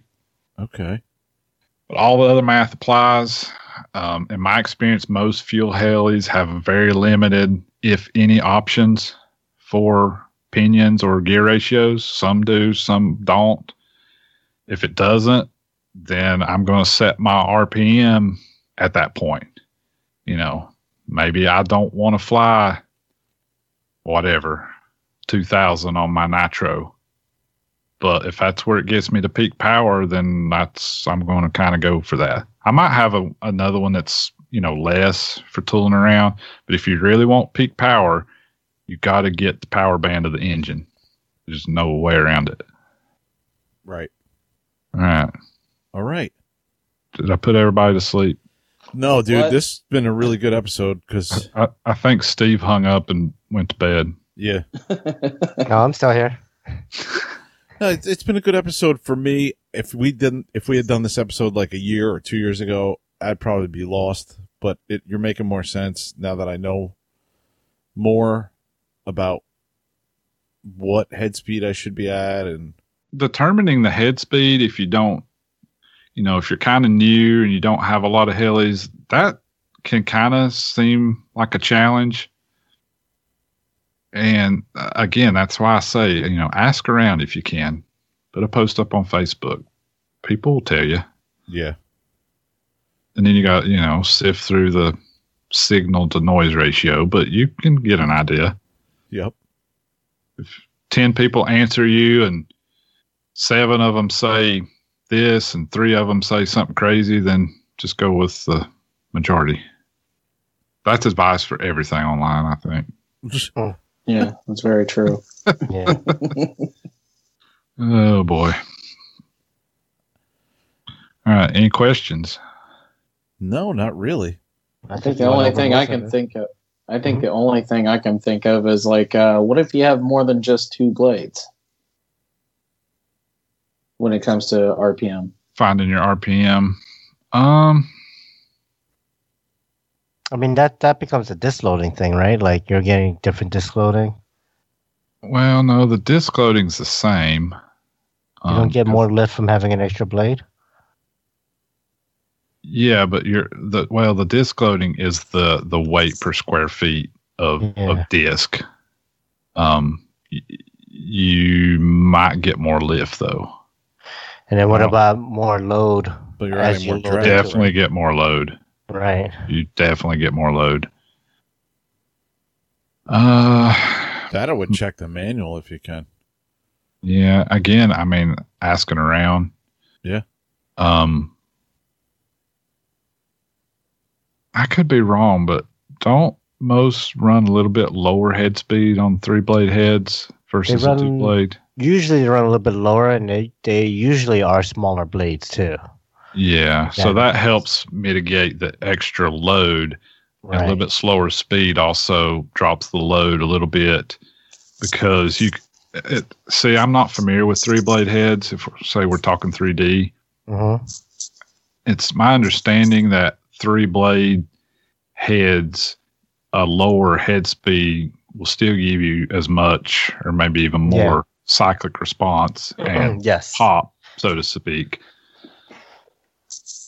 Yeah, because you have, I guess it's that whole... you have more cyclic authority. You have more cyclic authority because you have an extra blade giving that input a third of the time instead of every half revolution, right? So, okay. Cool. All right. You guys have any other questions or any things you want to point out? I don't have anything. Your brain mush out? Covered it. All right. Lot to soak in. Yeah. Yeah, awesome. All right. For our listeners, though, if you have any questions, you want to say, Andy, you're totally wrong, or you know what, you've helped me so much to understand gear ratios for my helicopters. I can't thank you enough. write to us. Write us. Yeah, comment in the Facebook post. If you don't have Facebook and you're like the one or two people that don't have Facebook, you can Send us go an email. and email us. Yeah. Sounds good. You may say, Andy, if I have to hear your voice one more minute, I'm going to jump off a bridge. That's okay, too. I'll shut up. You can email that to me, Kevin, at Freefall, and I will offer my empathy for that, and I will talk you through it. I hope it makes sense. I'm sometimes not the best at explaining things, but No, dude, hopefully that was it's really clear good. as mud. Clear as mud. Yes, it's clear as mud. All right, let's move it on. Do we have a planker segment? I am checking the folder as we speak, and I don't see one. Yeah. There hasn't been Eh. one in 2021. Yeah. What? He starts to drink.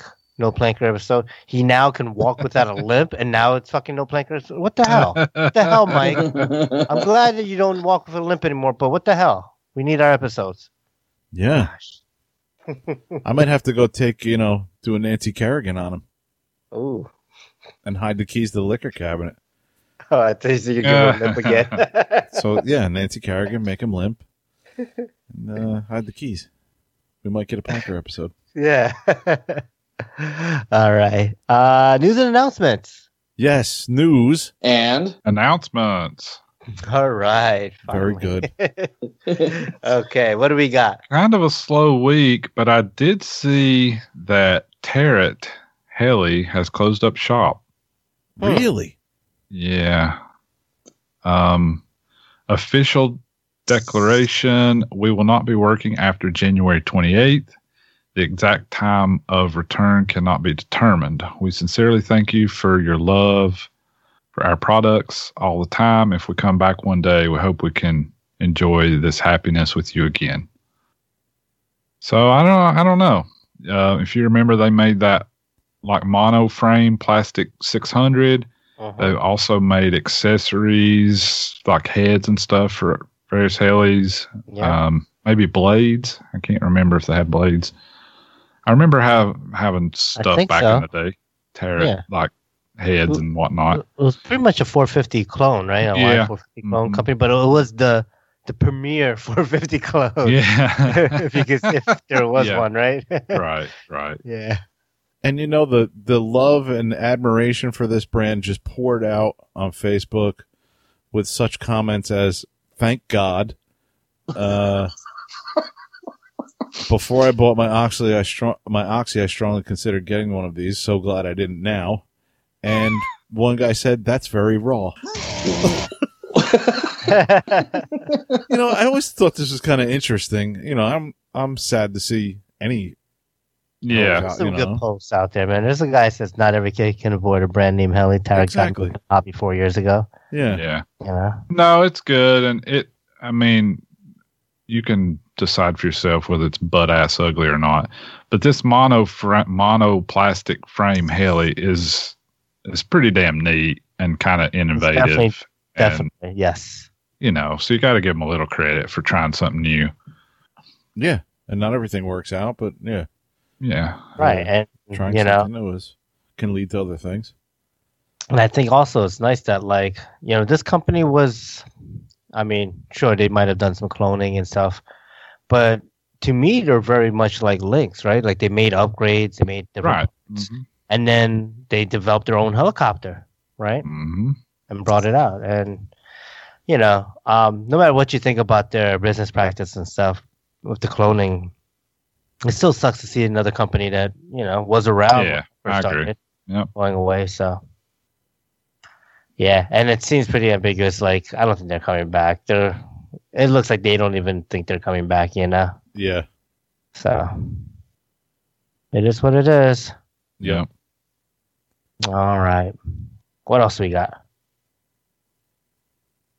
What do we got, Kevin? Oh, You watch this? Tells us. yeah. I posted it because I know Andy loves to watch videos, but it's I like videos. Just I don't want to be that the only way I can get some info. right. And this is the Nexa P40. I've been following Motion RC's video series on the unboxing and the building and now the flying of this P40. It's a 61-inch balsa kit. Nice. So it's like an ARF kit from Motion. Nice. That I talked about once. I think that it comes with the retracts, but you need, the motor, obviously, and the ESC and all that stuff. Which everything else, yeah. Cool. But yeah, I remember years ago saying almost ready to fly. Well, isn't my desk almost ready to fly? I just got to add a motor to it, And, yeah, motor, wings, and a bunch of stuff. Yeah. Yeah, but I like the fact that they're doing some Warbirds. I like the Warbirds, and I like the P40. Like I said, they got a couple of different ones with like 9 different planes. I think they came out with in this size. Kind of gives you a step up from the foamy stuff. Yeah. To something else. It's pretty reasonable priced. It's not too crazy. I mean, I've definitely seen, the foam jets go for $5.99 and some of the larger foam stuff, like the Carbon Z and stuff. This isn't even that much. I think these were in the $350 for, I think, the ARF, something like that. Right. Well, looks like it's a nice flying plane. That's cool. Yeah. So what else we got? Oh, more planes. Oh, boy. See what happens when it's a slow week? I start digging around. And these looks like 9 more planes at Motion RC that are, from like under 100 to like 2 something. And they're all 9 of them on this 9? page. Yeah. Nice. And looks like most of them are FPV wings. I guess they're trying to get rid of all of them before the whole clamp down comes on all this. I don't know where I'm going with that. But some of them look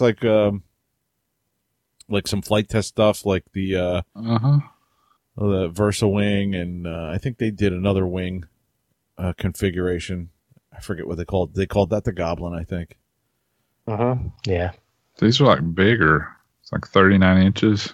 Yeah, some of them are pretty big. Yeah, the Sky Hunter's like 1800 millimeter, 70 inches. That's pretty. Nice. That's huge, man. That's really big. Yeah. For 189, dude, you could put a ton of stuff on that thing. Fly it around FPV.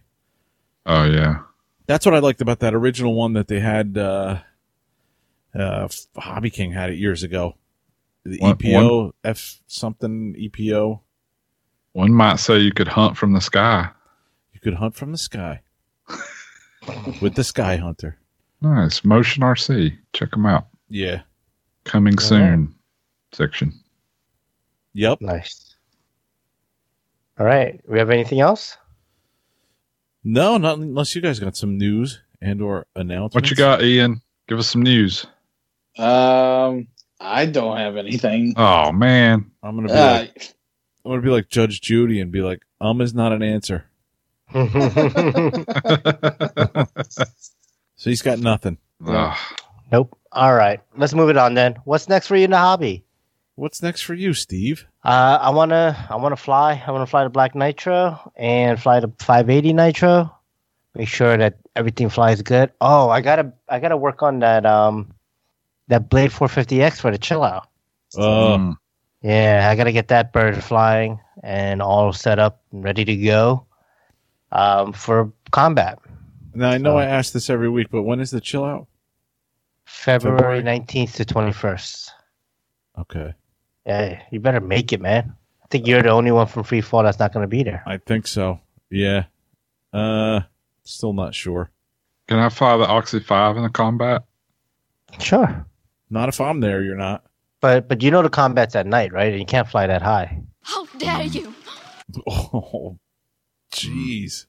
He likes to kick me. He knows right. He knows my soft spot. He knows right where you live. Uh-huh. I know exactly where you like to be, where you like to sit. Yeah, 1,000 feet in the air. That's where I like to be. Exactly. No, 400. We don't ever go above 400. Yeah, I was gross exaggerating. Yes. It's really 2,000. I know. Shh. Besides that, I don't know. Is there anything else? No. I actually been working on a Miata more recently, so yeah, I might start talking about that again. Ugh. Oh, I can't I God. know, right? I know. No, I'm kind of interested in what you've done to that thing. Yeah. Yeah. Not much, but I want a full start. update next week. all right.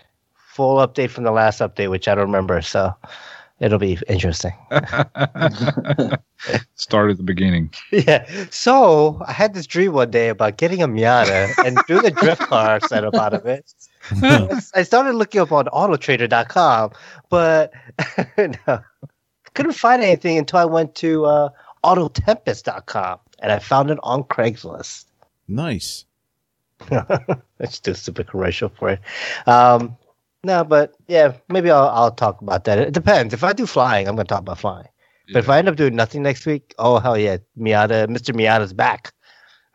Nice. Ooh. So there you go. Shoot. Do you remember any of those old lines? Oh, fucked in the head you are. Yeah, There you go. Awesome. All right. Who's next? Kevin? Yeah, it's probably going to be more soldering and stuff. I'm probably not leaving the garage this weekend because this weekend we're supposed to get. Actually, it's supposed to be sunny on Saturday, but it's only going to be 23 degrees, a low of 6 degrees. And What's the wind? If there's no wind, you'll probably fine. it says 15 mile an hour. Nope, you're screwed. You know what Nope. sucks about that? It's like I got to wear goggles, safety goggles, when I fly because I know the wind eyes gets in Uh-huh. your eyes and you start tearing up. Yeah. Especially when it's cold like that. When That's it's why cold I say like if, that, if it's just cold outside and no wind, it's fine. You can do it. I'm tearing up right now just hearing about it. Oh, yeah. And then Sunday it's supposed to snow, and then Monday it's supposed to snow, and then Tuesday we're supposed to get snow showers. So it's going to be a one of those type of weekends. If I hear you say snow showers one more time, I'm going to punch you in the face. Nice. But We'll call- no, I've been enjoying messing around with this R2 project. It's coming out. It's really cool. I enjoy just getting my brain engaged on, like, I have a problem. I have to figure out how to engineer something to fix it, and then it's like a little, whatever, 4 or 5 hour window of accomplishment, and then you're like, oh yeah, I achieved something. That type of thing. Mhm. So I'll probably mess around with that a little bit. The guy has a pretty cool engineered way of having the little claw come out and open and close, but I think I'm going to try ripping out or finding some of those really tiny servos, those linear servos, and I'm going to 3D print something or around that to have the claw work. Just mess around with that a little different stuff like that, man. He's pretty close to being done, then the crazy stuff really starts to begin. Like if I see another panel and I'm like, oh, what can I have pop out from that? Just stupid shit like that. I can mess with, and my nephews are gonna go nuts when they see this thing. But that's it, man. What are you gonna be doing, Andy? Try to do some more flying. Nice. I didn't talk about it because I forgot in what we did last week, but I ordered a desk. It's kind of hobby podcast related because I'll be using the desk to build helis and wrench on them and to do the podcast. So I'm going to be picking that up Thursday, I believe. Got to get that all set up. Ordered a new monitor and a whole bunch of crap. Awesome. Got a new, Nice. changed some stuff around. I've been setting that folding table, 2 folding tables in an L configuration for like 8 months now. So it's time to time to get something permanent. I remember you talking about that. I was just going to bring that up. I was going to say, is Tima finally saying, you need to get these folding tables out of the living room? No, I'm saying, God damn, these folding tables suck. They do. That's more what happened. Yeah, they're like never super stable and they kind of wobble. They're pretty shitty. Yeah. But I found a big desk. It's kind of bigger than my space. So I'm going to get a smaller couch. Yeah, the one thing leads to the other. It's I love it. I need a bigger desk for my podcast and At least Smaller couch. So, You guys I'll ever just get a heard if smaller you, couch. you guys ever heard if you give a mouse a cookie? That's kind of what I got going on over here. But What? yeah, so that You give What? a mouse a cookie? well, if you give a mouse a cookie, he's going to want a glass of milk. If you give him a glass of milk, he's going to want a napkin to wipe it off with. If you give him a napkin, it goes on and on. It's a children's book. Does it end with free health care? Like, is that No. what it ends with?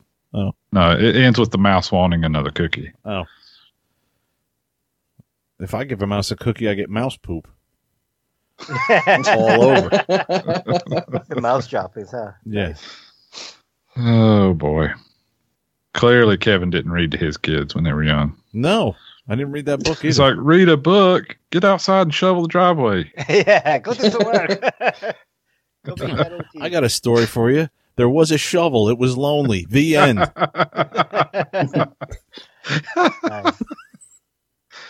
Nice. So doing that kind of stuff, getting my podcast stuff set up better, my computer and all that, and do more flying. Nice. That's it. Hopefully, fingers crossed, my stuff from Shannon will get here. I need those blades and the battery. Bring my stuff, USPS. Oh. Bunch of bastards. I mean, bring my stuff. I know you guys work hard, doing the best you can. Oh my god, dude! Ah, I could tell you stories about the year I spent working in all the post offices in North Jersey, and how lunatic these people were. No, I'm being nice, so they'll bring it quicker.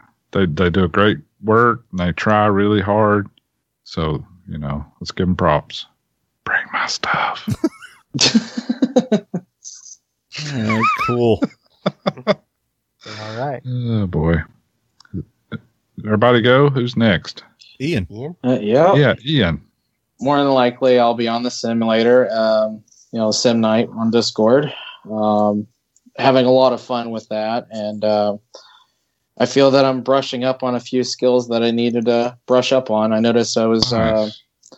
I worked on a little bit of nose in, and then, of course, just still tinkering with the half Pyros.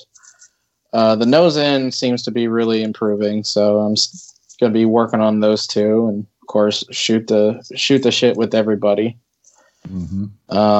Yeah, Satinder was giving you a little help with the Puros. I Yeah, heard, and he pointed out something because when you're on the simulator, you're trying to learn like a new trick and everything. You're not always going to be able to you're looking at the aircraft and not the sticks on the simulator that everybody can view and see what your stick movements are. Mhm. So he was able to shoot me a couple pointers, especially with the rudder. So it's like yeah. just Yeah, been nice. working on that. Andy did the same thing for me with the inverted autos, man. With Yeah. flattening it out and popping it around. That's another thing I need to work on is autos because I've been lucky so far. Like I've only had 2 forced autos in the entire time I've been in the hobby, and they were ugly, but I landed them in one piece. But it's like it, so I'm willing to bet third time's a charm, and if I don't work on that, it's going to be a crater. But I am going to be doing. I'm going to try and get out and fly this weekend. I'll just put a couple of flights in. Just kind of shake out the cobwebs a little bit. I think it's Mhm. much needed. And Yeah. then Yeah. that, and I've been kind of. I don't know. The simulator itself doesn't do it for me as far as counting that as flying. So it's like I need to get out there and at least put a few flights in, and then gotta order some parts. I did discover on my NX4 that one of the following arms is bent, not by much, nothing I even noticed. It was just when Keith borrowed the bearing he needed to get his Protos Nitro back in the air. Mhm. He was the bearing he pulled was out of the following arm, but as he was working on it, he's like, "Hey, this is bent, right?" And it's like, "What? No, I didn't." So I gotta order some following arms, and then of course I have some spares for the for the NX4, so I'm going to go ahead and get some more spares of stuff that I'm probably going to more than likely need in case I dumb thumb it, this spring or whatever. So just kind of stock up on parts a little bit. Nice. And as far as that, I think that's about it for me. Okay. Cool. Okay. All right. Do we have any listener pipeline? We do not. Oh. Damn. We have nothing. Nada. Okay. If you want us to play your voicemail, drop us a voicemail at 973-936-8936. I guess it's the time to wrap it up. Yeah, I guess it's time to wrap it up. Mm-hmm.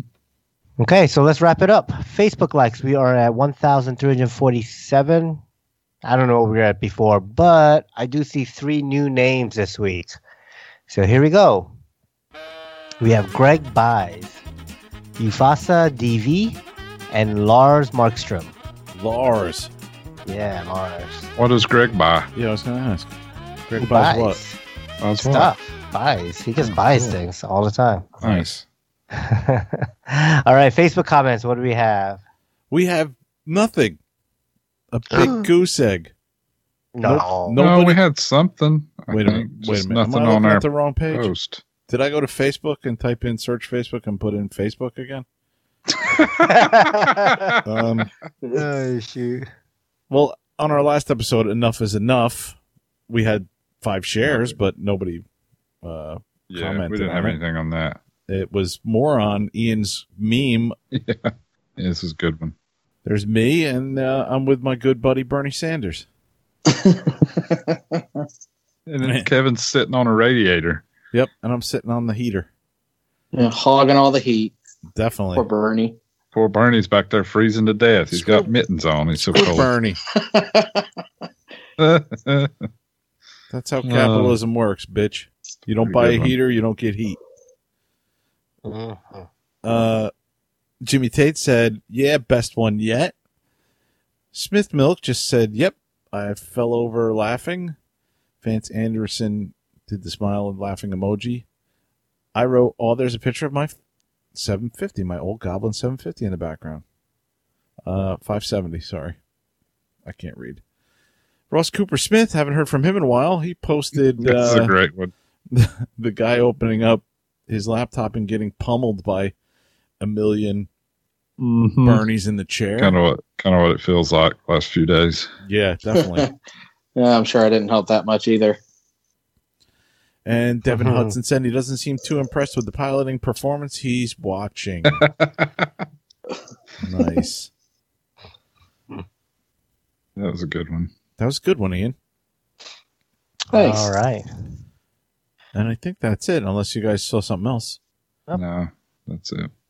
All right. Do we have any listener posts? Oh, maybe.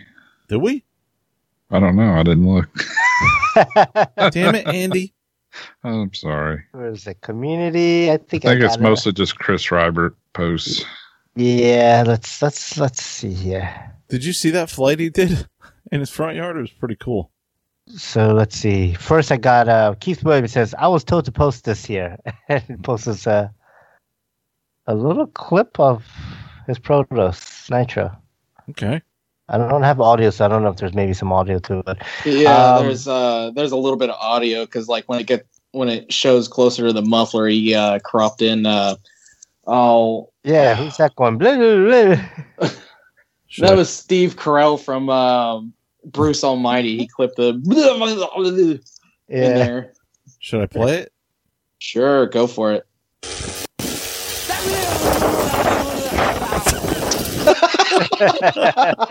That was great. Let's see here. That was awesome. What is this? 3 days ago, Cliff Lewis says, where is the new episode? It's AM. I got to get on the road, and I need to get it downloaded so I could be caught up for the questions and answers later tonight. Yeah. I woke up and I was like, oh, yeah. Shit. I forgot to upload the podcast again. And dude, Cliff was pissed in the chat. He was mad as hell. Yeah. See what I mean? See what I mean about, you get in a routine, and when you're kids, you want, hey, A-Team's going to be on tonight. I'm all psyched. And then, the president speaks or something, and you're like, damn it. Yeah, it's probably better that you weren't on Discord because, a lot of people had a lot to say about it. Nice. I'll make sure I release it on Sunday this week then.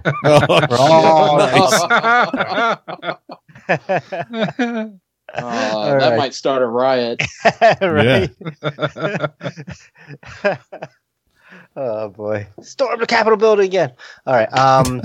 Let's see here. Chris Rybert said, Andy, here's some more motivation for you. I don't think this is motivating you at all. But he has a Sport 250 kit, it looks like. It looks like a Delta Wing. And this is another Willy-Nilly's kit. Yeah, another Willy-Nilly's. This is pretty cool. Yeah. You know what I should do? I should just mail mine to him and say, here, you do it. Yeah, right. Dude, he did a kick-ass job on this, though. Yeah, he's really good at it. Damn. He's quite the planker. Yeah. And he also posted a video of his Twisted Hobbies Velocity. Yes. Having fun in the winter with it. Yep. And that was posted yesterday, flight number 356. And that was pretty cool, man. I swear he had somebody pulling it on a string across the front yard. The knife edge, like, dragging through the snow. That was pretty amazing. Nice. Awesome. Okay. Let's see. Website comments. Whoa, website. We did get something. Hold on. I didn't see it. No, we didn't get anything? I thought I saw something. I don't think so. Oh, maybe it was last week. Okay. People of Podbean. People of Podbean, we got a bunch of stuff. TM Tideback has been listening to a lot of old episodes. Episode 19, Crashes, Close Calls, and Saves. Episode 20, RC Do's and Don'ts. Episode 22, Sponsorship. Episode 23, Building with Foam. 24, RC Myths. And Sure Nichols 73 started following us. And let's see, Filber liked episode 258, Review Series Volume 8, OMP, M2V2 Helicopter. And and Heli Fun both liked episode 259, Enough is Enough. So somebody listened to last week. Nice. Awesome. Thanks, guys. Thanks for liking. Yeah. We got a bunch of comments, too. So. Oh, boy. I'm just going to call him Tim. It's TM Titleback. I'm just calling him Tim. Okay. 6 days goes, in a few years late commenting on this, but the power supplies, you should float the DC ground side, not both AC and DC ground. Not all of them have them built the same, but if you have the ability to isolate the DC side, then it's just to take a couple of nylon or plastic washers to separate the chassis ground from the DC side of the power supply. Yeah, so I'm guessing he's talking about doing series, right? Power supplies. Yep. Running power supply series. You need to disconnect the chassis DC ground so that way, in case the two chassis touch, they don't ground each other out and cause a big spark and fire. Yeah. So yeah. And I think that's what I did on those. I pulled out I actually put nylon nuts into to the board. Yeah. Right. Awesome. Tim wrote 5 days ago, it's funny to listen about the part about the Line 250. They're a bit quirky to get used to, but if you get an SE or a new version, they're a lot better than the older versions. I never had good experience with the HK knockoff. I did a belt conversion and double tail grip bearings, and it flies just as well as a 450 Pro. Nice. Oh, wow. Nice. I guess the plus side with everyone ditching them is I can pick up airframes and parts for dirt. I'm excited to try the OMP M2 next to the 250 SE back to back. I think you're going to like the OMP better. Filber 4 days ago says, always fun to listen to the boys. Nice. AAAA said 3 days ago says, hell yeah? Hell yeah or hell year? I don't know. Hell yeah. Yeah. Oh boy, we got a bunch from Grey Eagle. All right, so 3 days ago, Grey Eagle Jr. says, I lean to type, I complete sentence, mind-changing mind. Or hashtag mind-changing mind. It's not changing, changing mind? I don't know. I think a couple of his keyboard, keys don't work when he types. No, I think someone took and rearranged them. Okay. One day ago, Grey Eagle Jr. wrote, enough never tolerated stationary missionary throttle position holding for pleasurable pipe parts. Repetitive oceanic sailing, settling, keys, holding in key, picture of a key, unlocking potential V-bar reuse purchasing. Example being come in pieces in the parts bin. Elliot. No creepy candy vandalism, but when the time of approval, no dying department departures, leaving station okay to travel to newness and destinations. Ooh, does that mean he's on vacation? Maybe. And then he replies back to himself, says, welcome, arrival, travel, safe trip? Question mark. Is he asking if we went on vacation? I think he went on vacation. Yeah, and then reply to that, he says, yes, see yous, timing nextly. And then a reply to that says, hooray. And then reply back to his post one day ago, but enough never tolerating stationary missionary. Oh, no, sorry. This is for the I lean to type I complete sentence.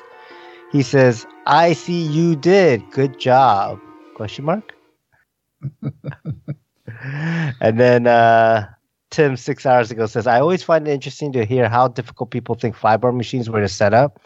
You'll definitely spend a few minutes learning it, but setup was faster than any FBL I've experienced. I'm sure the modern V control makes it comparable, but not everyone is on something like that yet. Yes. There is, in my opinion, nothing more simpler to set up a flybarless heli than V-bar. I would say Icons is close second because of the wizard setup that they both have, which makes it super easy. You just kind of follow their instructions on the screen. But yeah, it's super simple. I know you fly, I believe you fly Icon. Oh no, you fly something else. But anyways, yeah, it's as simple as I've ever dealt with. Looking at a flybar and having to lock the flybar and try to get things to like zero out while holding that thing, that seems difficult because of the mechanicalness of it. Obviously, once you know it, you know it. So cool. Thanks for the comment. Thanks. Okay, and that's it for that. So iTunes review. Nothing on iTunes. Okay. Okay. I mean, so, that's not okay, but okay. I mean, yes, you're correct. It is not okay, but yeah, what are we going to do? So, if you love us, hate us, want us to continue doing this, drop us an iTunes review and we'll read the review on the next episode. Email us at free4c@gmail.com. Like us on Facebook, facebook.com/free4c podcast. Check out our webpage, free4ckpodcast.show. Say hi to Chris. Hey, Chris. Hi, Chris. Flight Test Forums, off the field, audio, video production, other than Flight Test Podcast, Free 4C Podcast. Say hi to David Hill, a.k.a. Hill the Flyer. Hey, Dave. Dave Hi, even Dave. showed up, I think. Hi. Yeah, he did. In the sim for a few. He was. Awesome. Fellow podcasters, we got the Heliheads podcast. That's with Kevin, Dan, Mike, and Scott Graham. Mm-hmm. Telerotor podcast. That's with a couple of Mikes, a Rich and a Robert. And BKRC. Bert Kyle. RC Roundtable. With Andre. RC After Hours. With Bobby Watts. No. I got one ahead of myself. Damn it. High Voltage then. Does that have With Bobby Watts. RC After Hours is with Lee Terry and Fitz. Right? No. I got them all screwed up. How the hell did I do that? You got lost at RC Roundtable, and I just kept going. I didn't stop. That's what you did, you bastard. Yeah, I was reading them and not listening. Okay, so RC Roundtable is Fitz, Terry, and Lee. You think I would have this down? RC After Hours. RC After Hours is with Andre. High Voltage. With Bobby Watts. Skids Up. With Frank, Javier, and Paul. Yep. Inverted Down Under. With Jeff and Ozzy Mozzie. All right. Park Flyer podcast. With two Mikes and a J. Houdini RC Heli podcast. I haven't heard anything from him in a while. With Rich. And Kenny? RC Plane Lab. Oh, geez, I don't know who that is. Who is that? Gotta have a J and maybe a Mike in it, right? Jay and Mike? Okay. Yeah, we'll go with that. All right, so make sure you check out Bill Ann's YouTube channel. Yeah, the guy, I wish I didn't know who that was. I know all too well who Bill is. And he all knows you too well, too. And but he hasn't posted anything in a while either. No. He did post a ppicture of leaving his telescope out overnight and it snowed. Oh, man. Oh, dude, yeah, I felt laptop terrible. and everything. Oh, yeah, laptop. Oh, man. Yeah. I wonder what he did for that. Now, dude, that sucked. I know what he did do. Oh, man. That would suck. That's bad. Yeah. All right. Thanks for our listeners. Free our skies. And we'll see you next time. See ya. Bye. Later, y'all. Later, y'all. He said y'all, not raw.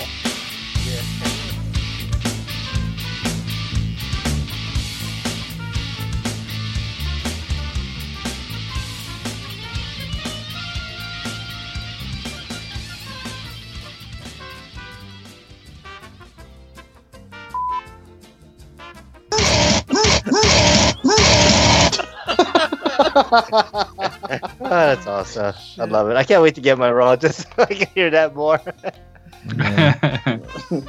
Oh, God. All right. Wow. Yeah, that was a lot of topic there. Yeah, that was That's good. a lot though. to squeeze in. That was good. A lot to squeeze in. That's what she said. I've never heard that. Yeah, the madder you get, and the more you think about it, the madder you get. It's like a feedback circle. Feedback loop. Yep. Feedback loop of fucking aggravation. Right. That's like you leave the house in the morning, and then you come back to the house, and then you leave the house. Just come to the realization that I'm not a Kubrick fan. Like, it's okay, but I think I missed like the impressionable age when I needed to watch all that shit. And now I watched it. Like, I just watched The Shining for the first time about a year ago. Really? Like, yeah, it's okay, but Yeah. not that great. It's pretty fucking slow. Yeah, it's definitely slow. I got through about 20 minutes of 2001 Space Odyssey and fell asleep. Oh my God, dude. Yeah, I totally agree with you there. I was like, is this movie ever going to start? Yeah, What I did the fuck? same thing like last year. I put it on, had a few drinks. I'm like, yeah, I'm going to watch this shit. Dun-dun-dun-dun-dun-dun. I'm asleep. Dun-dun-dun-dun. Yeah, I was like, have we docked yet? Oh my God.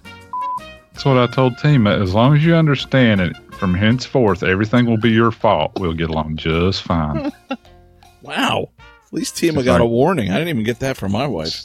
She's like, okay. I had to slowly learn that over several years.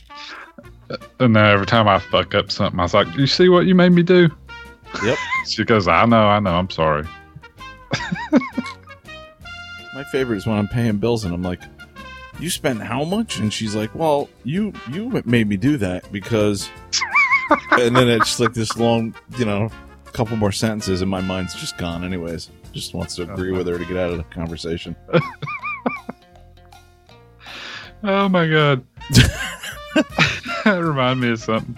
Sometimes I'll be talking to Tima about something and I'll ask a question. We'll just start into this fucking long out. And about 30 seconds in, I'm like, oh my God, I wish I'd never asked this. Fucking shut up.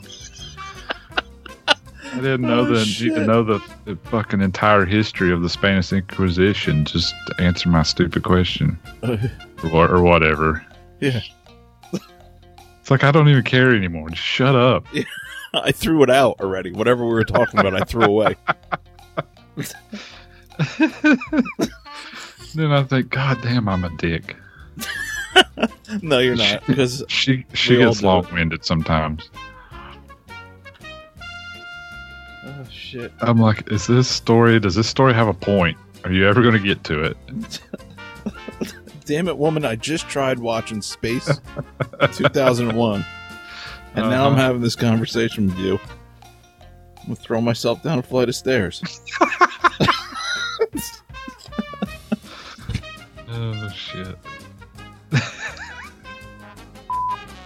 Yeah, right? Yeah.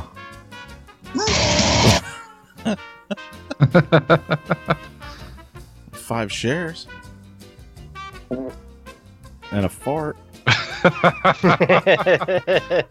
Isolating that. Yo, Yo, Hello. what's going on? what's up, man? Just hanging out Mm. with my wang out. I'm glad I'm not the only one not wearing pants. Oh boy.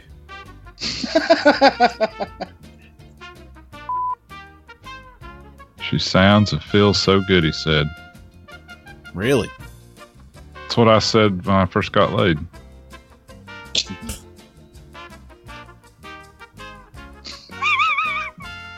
Jeez, I got nothing, dude.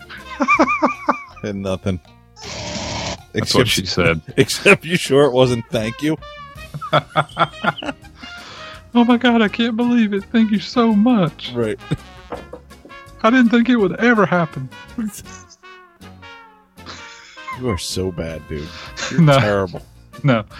This is the best 35-year birthday present I could ever get.